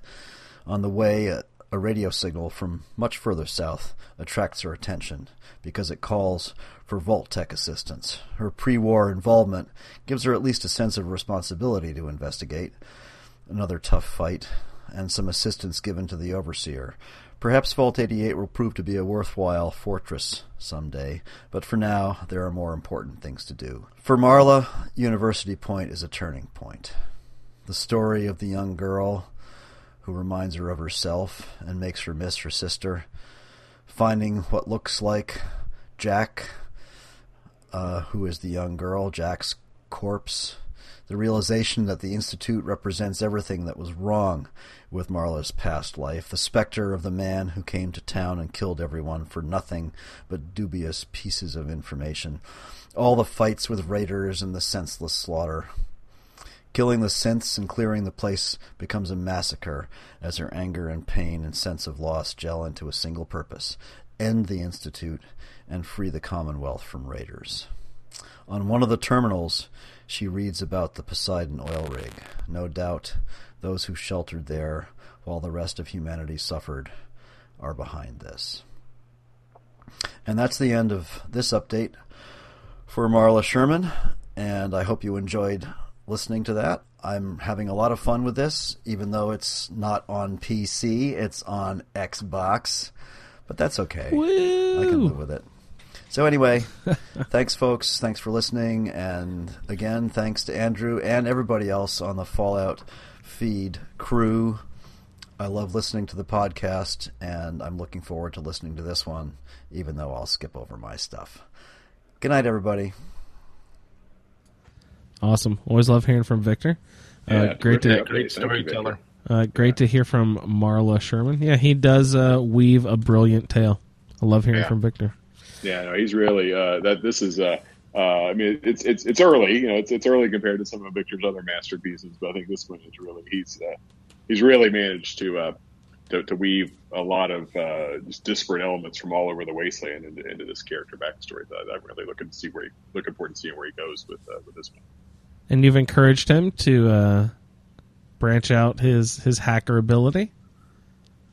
Yeah, remember that was where we were talking about how it's actually, you know, for me it's this way. I think Michelle said the same. Like the higher levels are easier because the words are longer and it's sort of easier to spot the patterns. You know, it's easier to eliminate failing patterns, I guess would be the way to say it, with those longer words.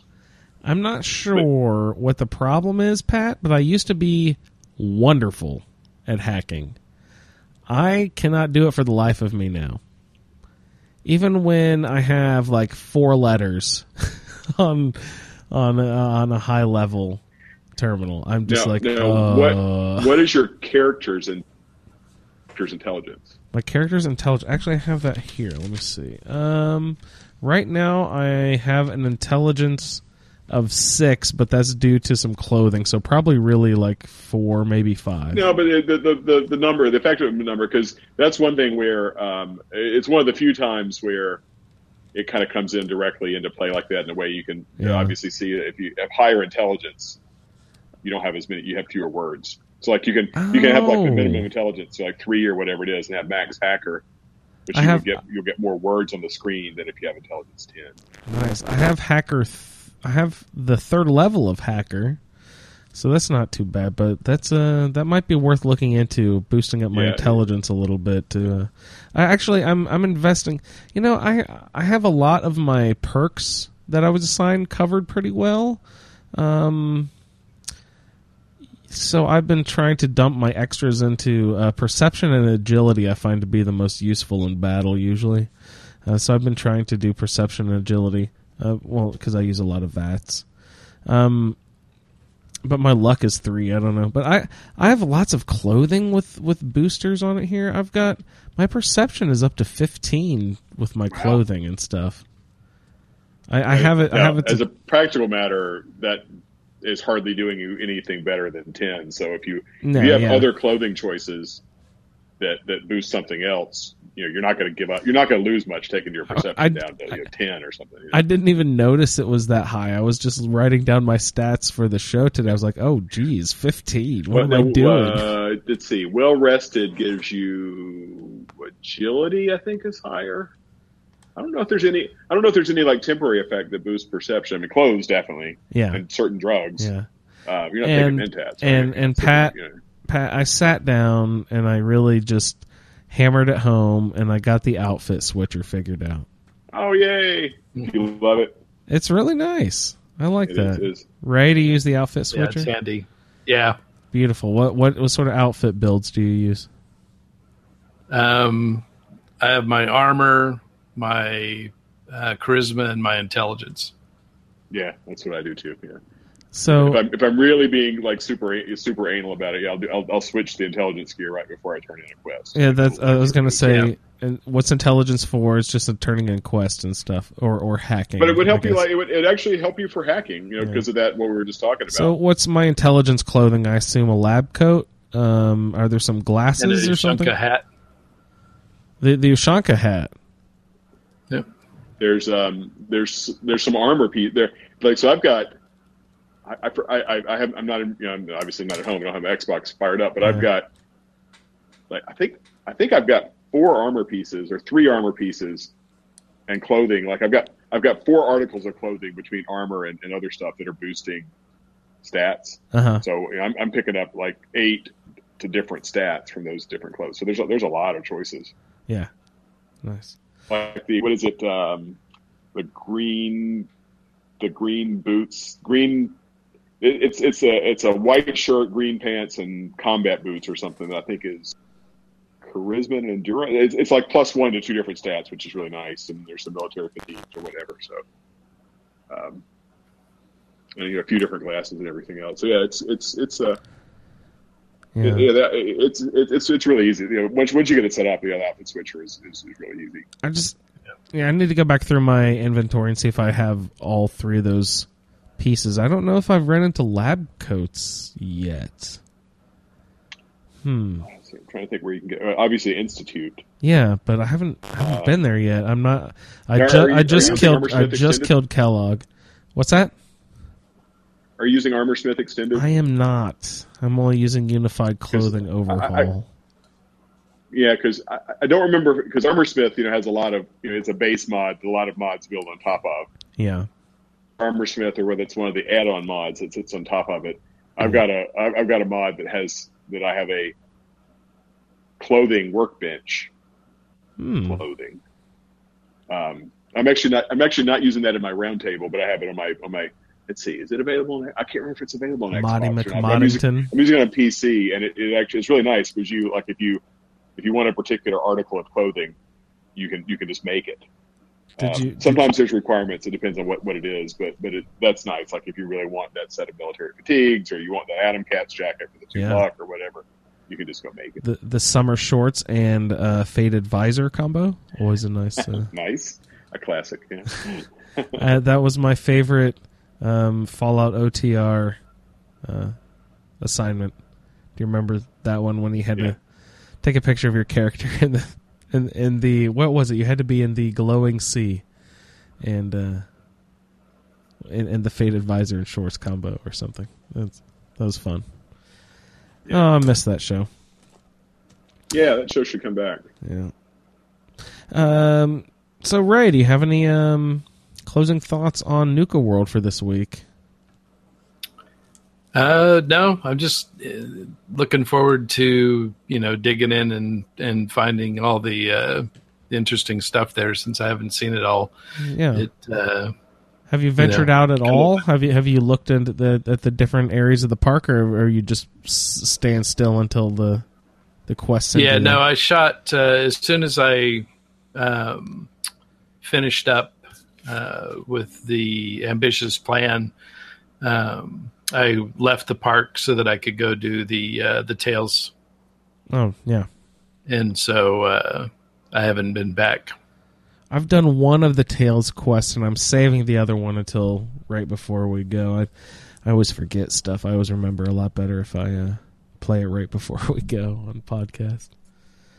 But speaking of that, hey, Pat, did you have any closing thoughts for Nuka World? No, this has been a good catch-up. It's a lot of fun. Yeah, great. Walking through everything, hearing from the King of the Bunker Hill. And nice, yeah.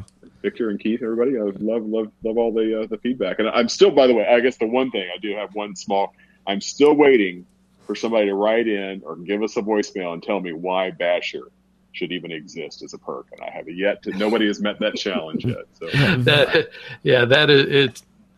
I've tried it. It's one of my assigned perks. Yeah.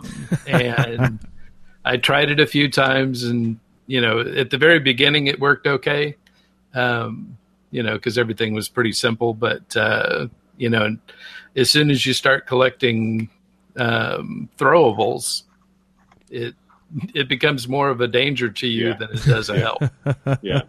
So fortunately, my guy's got, super high strength and endurance. So if I do drop a hand grenade at my feet, it's not going to kill me.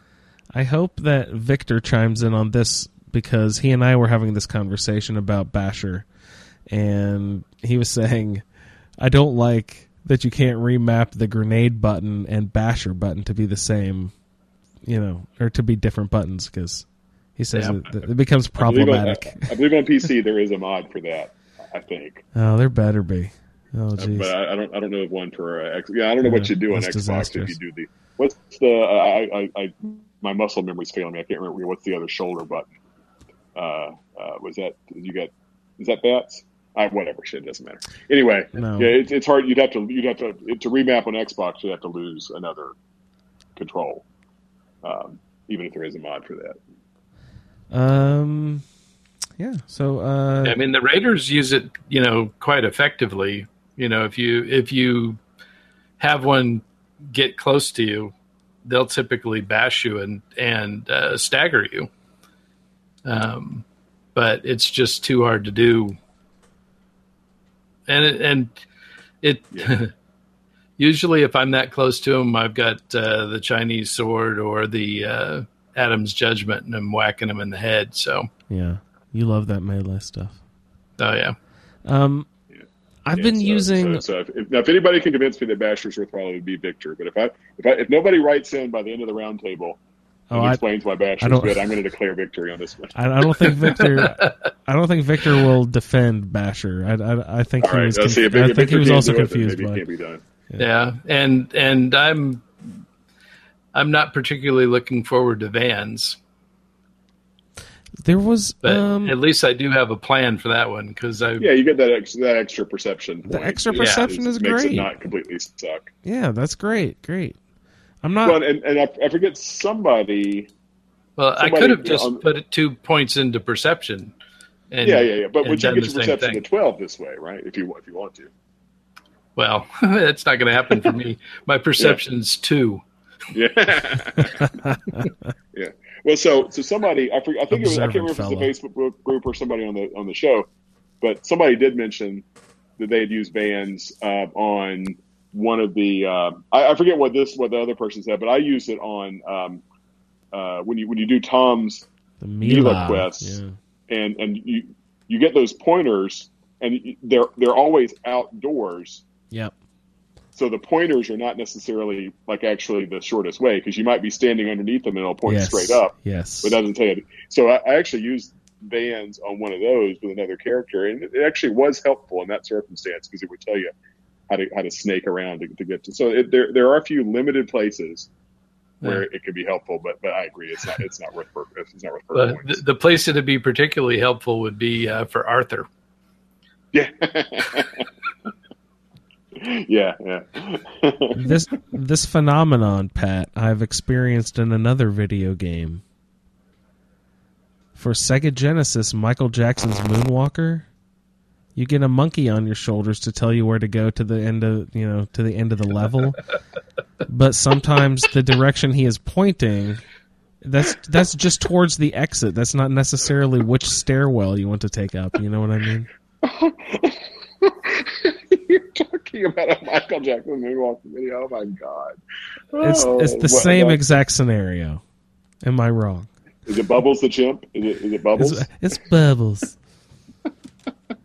Yes. On that note, he's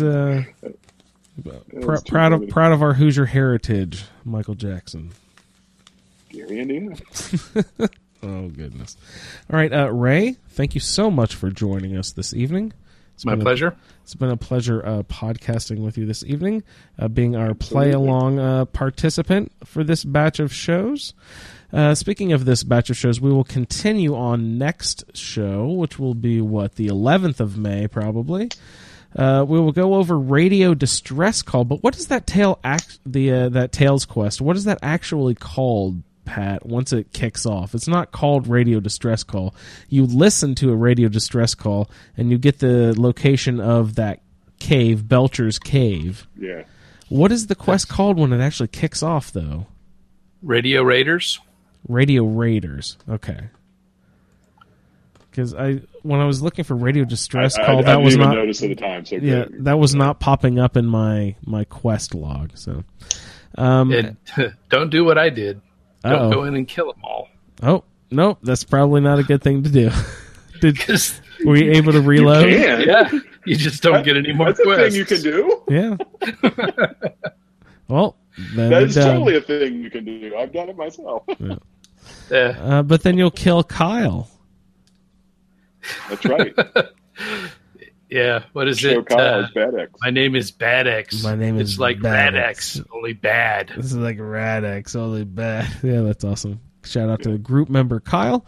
He's a voice actor for this mod, Tales of the Commonwealth. And a far better one than I. Yeah, he does a really good job. But also we'll be checking in with the quest Like a Good Neighbor. So those are our 2 Tales of the Commonwealth quests that we'll be going over next week. If we have any more time, we will go over a few more audio feedbacks from people. We've got a couple from Jeremy that we've received, and also Ray, you sent an audio feedback from your experiences from the first batch of quests that we still need to get into. But if you guys would like to start sending in your feedback for the Session 2 quests, that would be Open Season and Ambitious Plan, Radio Distress Call, and Like a Good Neighbor. go ahead and start sending those into the Fallout Feed at gmail.com. Be sure to follow us at the Fallout Feed on Twitter, twitch.tv/ASA Podcasting. Anything else, Pat, that I'm forgetting? I think that's it. And if we did forget it, it's in the show notes and on the website. Yeah. Website, asapodcasting.com. There you go. That's something I forgot. Absolutely. All right. So let me get the outro queued up here. Sorry. And on that note, for Pat and Ray, Dennis was here a little bit earlier, so I'll include him too for Dennis. I am Andrew, and I'd like to thank everyone for listening to this edition of the Fallout Roundtable, and we will see you in the Wasteland. Thank you for downloading this episode of the Fallout Feed Roundtable. If you are interested in doing a play-along character with us, the show can be contacted by emailing falloutroundtable@gmail.com.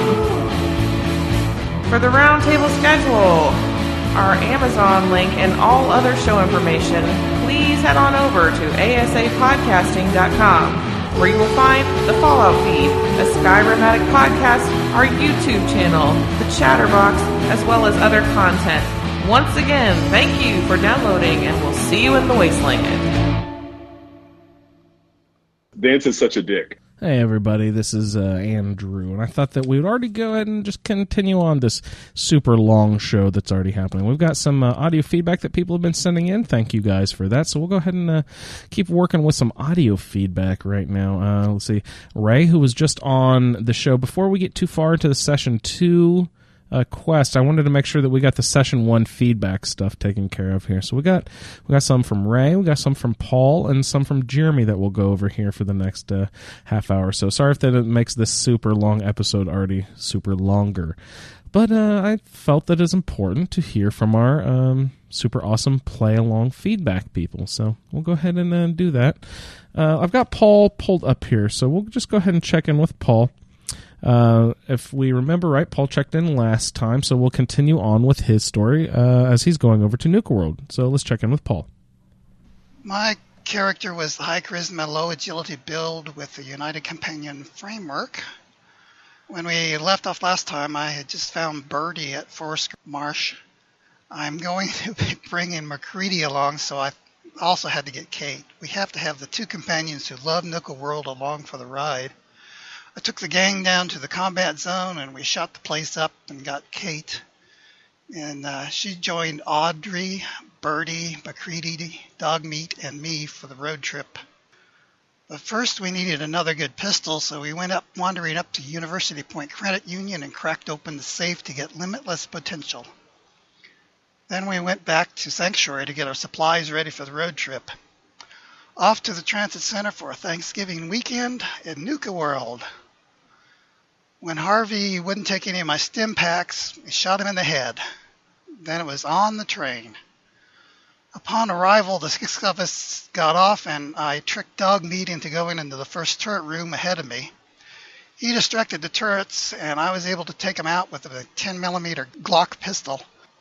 I slowly picked my way through the trip lines and was able to make it all the way up to the walkway just before the alien turret before setting anything off.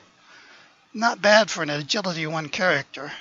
From then on, I just used grenades and pistol shots and set all the traps off as soon as I got to them. I had the turret hack magazine, so we just walked to the monkey room by setting our group to Allied in the terminal just ahead of the monkey room. When you have 5 gunmen, you can kill just about everybody walking on that chicken wire roof. And Dogmeat rushed ahead and tripped all the hand grenade, and I guess he wanted to pay back for the first room, and he really hit that turret hard. A little water and 10mm shots later, Coulter was dead, and I was the new boss.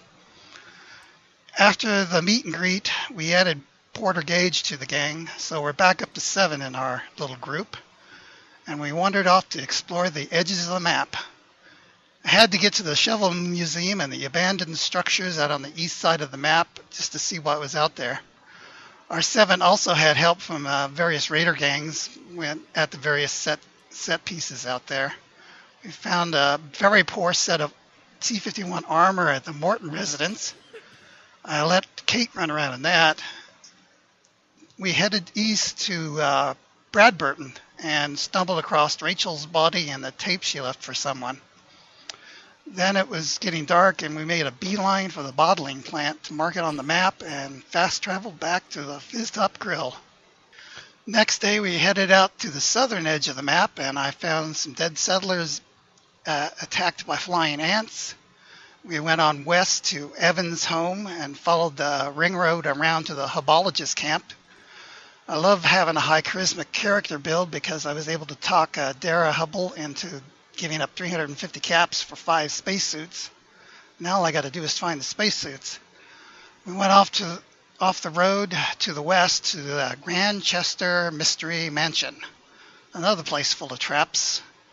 We bullied our way through most of the traps and killed the evil gunner from McCready's old running mates. Funny that McCready didn't know him. Then we went up to the attic, found a magazine, and saw a ghost. So far on this road trip, Kate has told me her life story. McCready wants me to get a cure for his kid. Bertie needs to see a doctor about his problems. Gage apologized for setting me up. I'm just glad that Audrey and the dog are not bugging me about anything. Maybe this is why I go it alone normally, and because nobody is dumping their problems on me. We went northeast toward the junkyard. My goal was to explore the power plant before dark. Chip, one of the slaves back in the marketplace, had said that Calder had a plan to turn it on, and I wanted to check it out. We found a magazine at the junkyard, but not much else. We made the front door of the power plant just about sunset.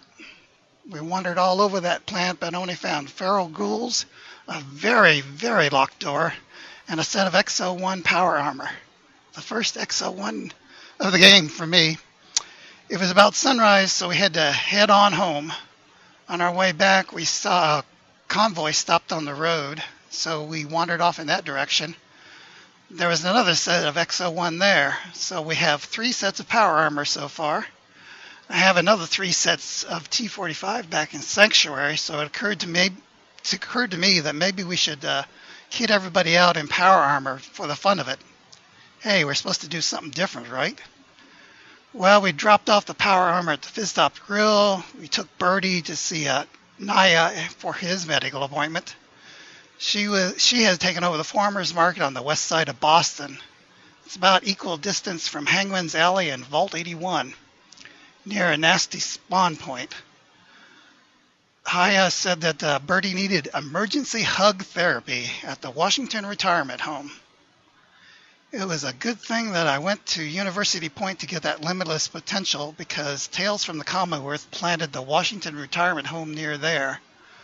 Never played with birdies before. Who knew this would happen? What do you know? We happened to arrive at the peak of the presidential campaign season. Candidates Washington and Kennedy were throwing mud at each other. That's when Kennedy pointed out that Bertie was also on the ballot as a third-party candidate. Bertie was as confused about this as me, so after some to and fro, we went off to see Piper to get an interview for the newspaper and cap off the campaign. Then we went back to the retirement home for the final vote. Well, Bertie will be the next president in 3 years. That's what they said. He will have to travel to the capital wasteland and be installed in office then. So we'll have time to finish Nuka World, I guess. This was an unexpected turn of events. I'm not the most important person of the game after all. It's Bertie. Well, that's awesome. Well, thanks so much for checking in again, Paul. Always lovely to hear from you. That's awesome. Again, you know, I'm a big fan of followers, and I try to gather as many as I can in the game that will allow you. There's some what I call quest followers, and the Travis the DJ, also during the Covenant quest, there's a guy. God, I can't remember his name. Handsome Dan or whatever his name is. He will follow you for a time. He's not nearly as solid as Travis. Handsome Dan, or not Handsome Dan. That's from Wayne's World 2. Honest Dan. Is it Honest Dan? I can't believe I just called him Handsome Dan. Yeah, that's totally a Wayne's World 2 reference out there for all of you comedy fans. But yeah, that's great. Thanks again, Paul. That's great that you have so many people. 7 people in your group is fucking amazing. I'd love to have them all in power armor as well. And have you ever figured out how to get people clothes on dog meat? Because I think dog meat needs to be able to wear hats too. And there's some shirts that he might look snazzy in. So that's great. You're running around all over the place in Nuka World. I love that you're already exploring outside of the park. I haven't done that at all yet. I haven't gone up to the gas station. I haven't gone to the Hubologist camp. I haven't gone to Bradberton. Is that how we're pronouncing it? Is that how? I haven't actually heard it said out loud. Bradberton. But the Hubologist camp, if I remember right, from previous playthroughs, they have that like little UFO and all that. And oh yeah, you got the 5 spacesuits. You go to the Grandchester Mystery Mansion with McCready, who you say he should recognize his old, not nemesis, but like who's why doesn't he know him? I don't know. That's interesting that you brought McCready along, and I don't really know much about McCready. I'm sure that I got his perk at some point, but I don't know about his curing the kid and stuff. Maybe I've just forgotten his story, but that's awesome. I'll have to get McCready back out and go take him on a test run. I have to be careful with my followers though in this playthrough because I've got a bug where I can't assign anyone to anything. So if I take them as a follower, they're following me just fine. But when I dismiss them, I tell them to go to Red Rocket, but they don't go there. I think they're ending up just back at their original point of origin, which is where I found Nick when I wanted to continue on the main story the other day. So I'm glad that I could find Nick easily enough and it didn't bug out my main quest. But if I wanted to go find Strong, would he be back at Trinity Tower? What do you think? He wouldn't be with Rex over at the radio station, right? I mean, where the hell is Strong going to go? I told him to go to Red Rocket, but since that shit is bugged, no one's paying attention to my commands. So I don't know where Strong is. I don't know where... there's a couple other followers that I've noticed. I sent to Sanctuary or Red Rocket, but none of them are showing up there. Deacon actually is at Sanctuary, but that's because I did all my railroad stuff before all the bugs started hitting. So Deacon is hanging out over there, but I can't command him further. He won't, go elsewhere. He'll follow me if I want him to, and that'll dismiss my other follower who I have. Usually I'm taking Preston because Preston, again, I got him assigned to be stationed at the Red Rocket before all my bugs started hitting. So he goes home really well. I always know where Preston ends up, and I'm loving doing Preston, this anti-raider playthrough, get all the Minutemen on my side, using the flare guns and the artillery cannons. It's just a lovely experience. I highly encourage the artillery cannons if any of you out there have not used them yet. All right, so gosh, waxing. Paul, thank you so much for your feedback. Let's get to a little more feedback. We'll check in with Ray last because, we love Ray, and he was just on the episode. So we want to see what Ray's getting into before we get too deep into our Session 2 quests. But before we hop into Ray, we'll go ahead and check in with Jeremy. Jeremy actually sent in 2, so we'll listen to 2 back-to-back from Jeremy. So thank you, Jeremy, so much for writing in. We encourage everyone to send in your audio feedback. Again, the 5 to 10 minute range is always perfect for our purposes, and we love hearing from everyone. On your phone, the voice memo app is just fine, or if you have the capabilities of hopping on your computer and producing a nice little audio segment on your computer in GarageBand or Audacity or whatever, that is just great. But again, your phone is just fine for our purposes. You slap on a gaming headset, plug the headphones into your phone, and let us know your thoughts on your character. Do your fresh random roll. Hello, Roundtable. This is Jeremy McDaniel from the greater Boston area. I know there's another Jeremy here. I'm new to the Roundtable. This is for Season 3. I'll be sharing my character, Michelle Briggs, and her journey through the wasteland.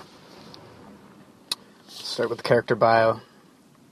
Michelle Briggs was raised in the Midwest and came to the city of Boston in 2074. She was 24 years old, with her whole life ahead of her. In her early years in Boston, she met a long-haired, handsome man named Nate who swept her off her feet, and the two quickly fell in love. In early February of 2077, Michelle and Nate's love manifested itself in their first son, Sean. It looked as if she were on her way to happily ever after, but fate had alternative plans in mind. In the prior month to Sean's birth, the nation had inaugurated a questionable leader. His radical cultural views and nationalistic foreign diplomacy brought the globe into a new nuclear arms race, one unprecedented since the Cold War of the century before. By the fall, the global conflict had reached a head. Then it came. The infamous day on October 23rd, 2077. The bombs dropped. Welcome to Fallout. The shelter provided by Vault-Tec wasn't all it was advertised. In the chaos of it all, Michelle wasn't able to process the clear warning signs that something was up. Nate, holding Sean, and Michelle were corralled into what Michelle later found out to be cryogenic freezing pods, and she was quickly put into a stasis. In her stasis, as if in a horrible nightmare, Michelle awoke, trapped in her pod, to witness a gruff man shoot her beloved Nate in the head and kidnap her baby's son, Sean. And as quickly as she awoke, Michelle succumbed again to the pod stasis. And then, gasp, she awoke. The nightmare was no dream. The reality of it all began to rush through Michelle as she stumbled out of her pod toward her deceased love. She was filled with confusion and immense sorrow, but knew she couldn't stick around. There was much left to be answered. Michelle quickly escaped the vault and headed to Sanctuary Hills, her old home, to find what was left of the world. Sanctuary Hills was in shambles. The one bright spot for Michelle was, by some miracle, her Mr. Handy robot, Codsworth, had survived the blast. Although visibly shaken, Codsworth was delighted to see his owner, Michelle, and brought her up to speed. Pardon. Turns out Michelle had been frozen for 210 years, making the current year 2,287. This changed things immensely for Michelle. She initially thought there was hope to find Sean, but there was no way he could have survived this new world, and on top of that lived to be that old, although she didn't know when she had awoken in her pod. Michelle knew that all that she loved was gone, but her will to survive was not depleted. She knew there must be other survivors, so by Codsworth's suggestion, she headed south to Concord to see what life still remained in this damned fallout. Traversing the wasteland, Michelle quickly learned this was a much different world. The weather was harsh and the wildlife wretched and deformed. On the road from Sanctuary Hills to Concord, Michelle came upon an abandoned Red Rocket gas station where she met a friendly stray dog. Her furry friend accompanied her all the way to Concord, where they came upon a firefight. Raiders were laying siege on a vulnerable group of settlers. Michelle, in this new world, not being faint in heart, sprang into action. Oh, pardon. That was a burp. Having a little McDonald's while I'm reading this. With her handy 10mm pistol and Pip-Boy she found in the vault, she cleared out the Raiders gang and saved the trapped settlers. Once the dust had settled and the last of the Raiders had retreated, Michelle got to talking to the newly rescued caravan. They were the last remnants of the Minutemen, a civic justice vigilante group that served the wasteland. The massacre in Quincy had depleted their ranks, and by the guidance of the sight-seeing jet addict named Mama Murphy, they sought asylum in Sanctuary Hills. Mama Murphy told Michelle that the dog was named Dogmeat and that her son, Sean, was still out there. Michelle could see the Dogmeat thing, but she knew that Mama Murphy was a bullshit artist when she mentioned Sean. Michelle had too much sense, and even this new and confusing reality, she had too much sense in this new and confusing reality to believe she would ever see Sean again. Michelle decided to head back to the Red Rocket truck stop and fix the place up a bit, and finally get some rest and let all of this settle in, even if just for a moment. Just a brief period of ease. I read that wrong. When she woke and she headed to Sanctuary Hills to see if Preston Garvey and Mama Murphy and the Minutemen had made it safely, and they had. Michelle really sympathized with the Minutemen's creed to defend liberty and justice at a minute's notice, and she knew the pain of being in need and the urgency needed to respond quickly. She decided she wanted to get involved. And from here, this is kind of where I began to frame my character a little more, and she doesn't believe that Sean's still out there, but she still wants to fight to survive and find some sort of home again in this wasteland. And she sees that opportunity in the Minutemen, and so as of now, I am planning to play out some of those Minutemen quests. I'll get into her character role actually now. Let's see, her name is Michelle Briggs. I did use the character character roller, sorry. Her name is Michelle Briggs. She's a female. I guess that's apparently like every other person in this round table. It seems like there's a lot of females. My follower is X688. I don't know who that is. My settlement is Grey Garden. I have not ever been there. My romance is Piper. So I believe Piper is a female, so that'll be interesting, a female romance. Commonwealth faction is Railroad. Raider faction is Commonwealth. And with the Railroad, I said I will plan to play with the Minutemen, but I will I will concentrate on the Railroad once I meet them. She was rolled a 4 in strength, a 6 in perception, a 4 in endurance, a 2 in charisma, 6 in intelligence, 2 in agility, 4 in luck. And with those came the perks of heavy gunner, demolitions expert, lead belly, cap collector, robotics expert, sneak, and better criticals. And her companion perk is shield harmonics. Let's see. So I've been going around. I've been doing some of the Minutemen quests. I, went to 10 Pines Bluff. Sorry.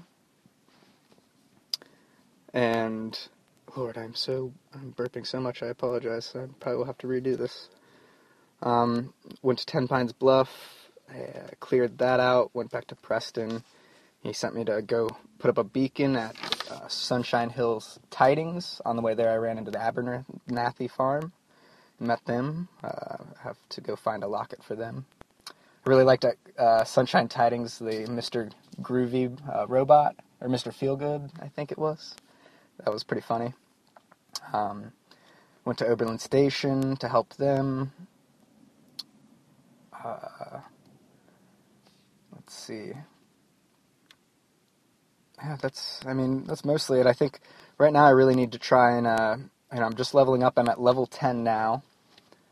I spent some perk points and added 2 to charisma. I really want to try and get that local leader. I've been kind of building a little bit in each settlement. I've been finding that fun. I had played Fallout 4 a little bit before this, but I had never played through a full quest line, and I never got into the settlements. So my earlier experience was very limited, and I really want to do some of that settlement building. I really enjoy that, and I have the snap build mod as well. I've been kind of playing with. I think that's pretty cool. I've added also a point to agility, and I think I did that so I got the sneak perk as well, 1 in sneak perk. I did 1 in lead belly. I've really enjoyed that. I think that's come in handy already just because I've been getting my ass kicked in the wasteland and have been running low on stem packs, so I've been able to eat a lot of irradiated food, without getting too many rads. So I really like lead belly. And I also got 1 in demo expert, one of my assigned perks. Rank 1 there, and I've been trying really hard to use all my Molotovs and frag grenades. I've really enjoyed that. I was at the Corvega plant, and I was throwing Molotov cocktails up onto the huge walkways on those towers up on the roof, and it just feels so awesome to get that long throw, that long chuck, and just see it fly, and then burn up. Love it. So I'm really enjoying the demo perk. I ran in also into a pack of Yaogawai. I think they're like little bears, like crazy bears, and the first one I came up to was a stunted one, and it took 2 Molotovs and a frag, and I barely got him right as he was charging at me. It scared the shit out of me. I also unlocked 1 in Gun Nut and 1 in Locksmith, and I did those because I kept coming upon locks or safes that I couldn't get to, and that frustrated me. So I want to get all the goodies, and so I decided to spend one there. Also, gun nut I did for turrets and turret building and settlements to get the heavier turret. Also, when I found Grey Garden, that's my assigned place, but I went in there and there was all these locked doors. I think one was master and just one said it was inaccessible. And it didn't let me, I don't know if I need a quest to get that as a settlement or whatnot, but it didn't really, identify it as a settlement, even though I discovered it. So I'm thinking maybe I need to get my locksmith up so I can get in those doors, maybe to unlock it. I'm not positive. I'm just kind of rambling here, looking at my notes. I added 1 in luck. I'm working to get that better critical that I'm assigned. I'm currently at a luck of 5 now that I've added 1, and I think it's 6 to get that perk. So Michelle, I'm kind of also playing her. She doesn't have a background in battle or war. She's just trying to grab any gun that can work with the most power. She was a typical civilian before the blast, and so this new Wasteland's really testing her abilities when it comes to combat. So I think the sneak perk has been helping with that, trying to get around things. But I've decided I'm not going to start working on that heavy gunner perk until I find a nice heavy gun. Currently, I haven't really found any awesome weapons yet. I've just been kind of working with different pipe pistols and rifles I'm finding, and a laser pistol, and just whatever I got, just to get by. So that's kind of where I'm at now. I think my plan is I'm trying to level up more so I can get to Nuka World and actually handle it. So I probably won't get to those quests on time for the first episode, but I plan to try and do the Tales quests as soon as possible. And I think I just need to kind of get into Diamond City in that area to kind of initiate those things. I'm not sure if I'm going to just run upon them. I've been hearing in some of the other feedbacks that it seems like they're pretty easy to come upon these things, and hopefully just through my explorations I will run into it. It could, if you have any suggestions on how to find those quicker, that'd be great. If I haven't already done it by the time I hear your feedback. One last question I guess I'd like to ask you guys is, because I am getting into the settlement building, I'm noticing, I want to go back and, I noticed I didn't have food at one place, and I went there to plant food, but I realized I didn't have any food to plant, and I went to another place where I needed defenses, but I couldn't put up turrets because I didn't have oil or something like that.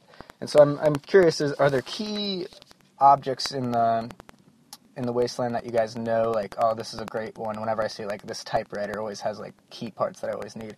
I'm kind of guessing more or less maybe it's just grab everything. Besides steel and wood, things that are steel and wood, I assume those are pretty easy to find, and maybe I don't need to pack up on those so much. But any feedback on like tips or tricks on things to save for settlements, that'd be helpful. Really loving the Roundtable season so far. Love this new format, and excited to get into these quests. Actually, now that I've got my character established. I think I'm just kind of rambling at this point, so I'll cut it off there, and see you guys in the Wasteland. Thank you, Jeremy, for the wonderful feedback, and at the risk of making the show just super duper long, we'll check in with Ray and part 2 of Jeremy's feedback on a future episode. So thanks everyone for hanging out for an extra long episode of the Fallout feed. We appreciate all the support very much. Support all the shows, because all the proceeds, if you click through our Amazon link, will go directly to the Cystic Fibrosis Foundation, and it is Cystic Fibrosis Awareness Month. So we do appreciate any support that you can do. If you're doing your shopping for Mother's Day or something like that, just click through our Amazon link, and you'll know the proceeds will go to a good cause. Thank you so much for your support, and check out asapodcasting.com for information on all our great shows, especially the new one, ASA Mod Talk, featuring Victor's mod suggestions. So thanks a lot, everybody, for tuning in, and we'll see you in the Wasteland. Bye-bye.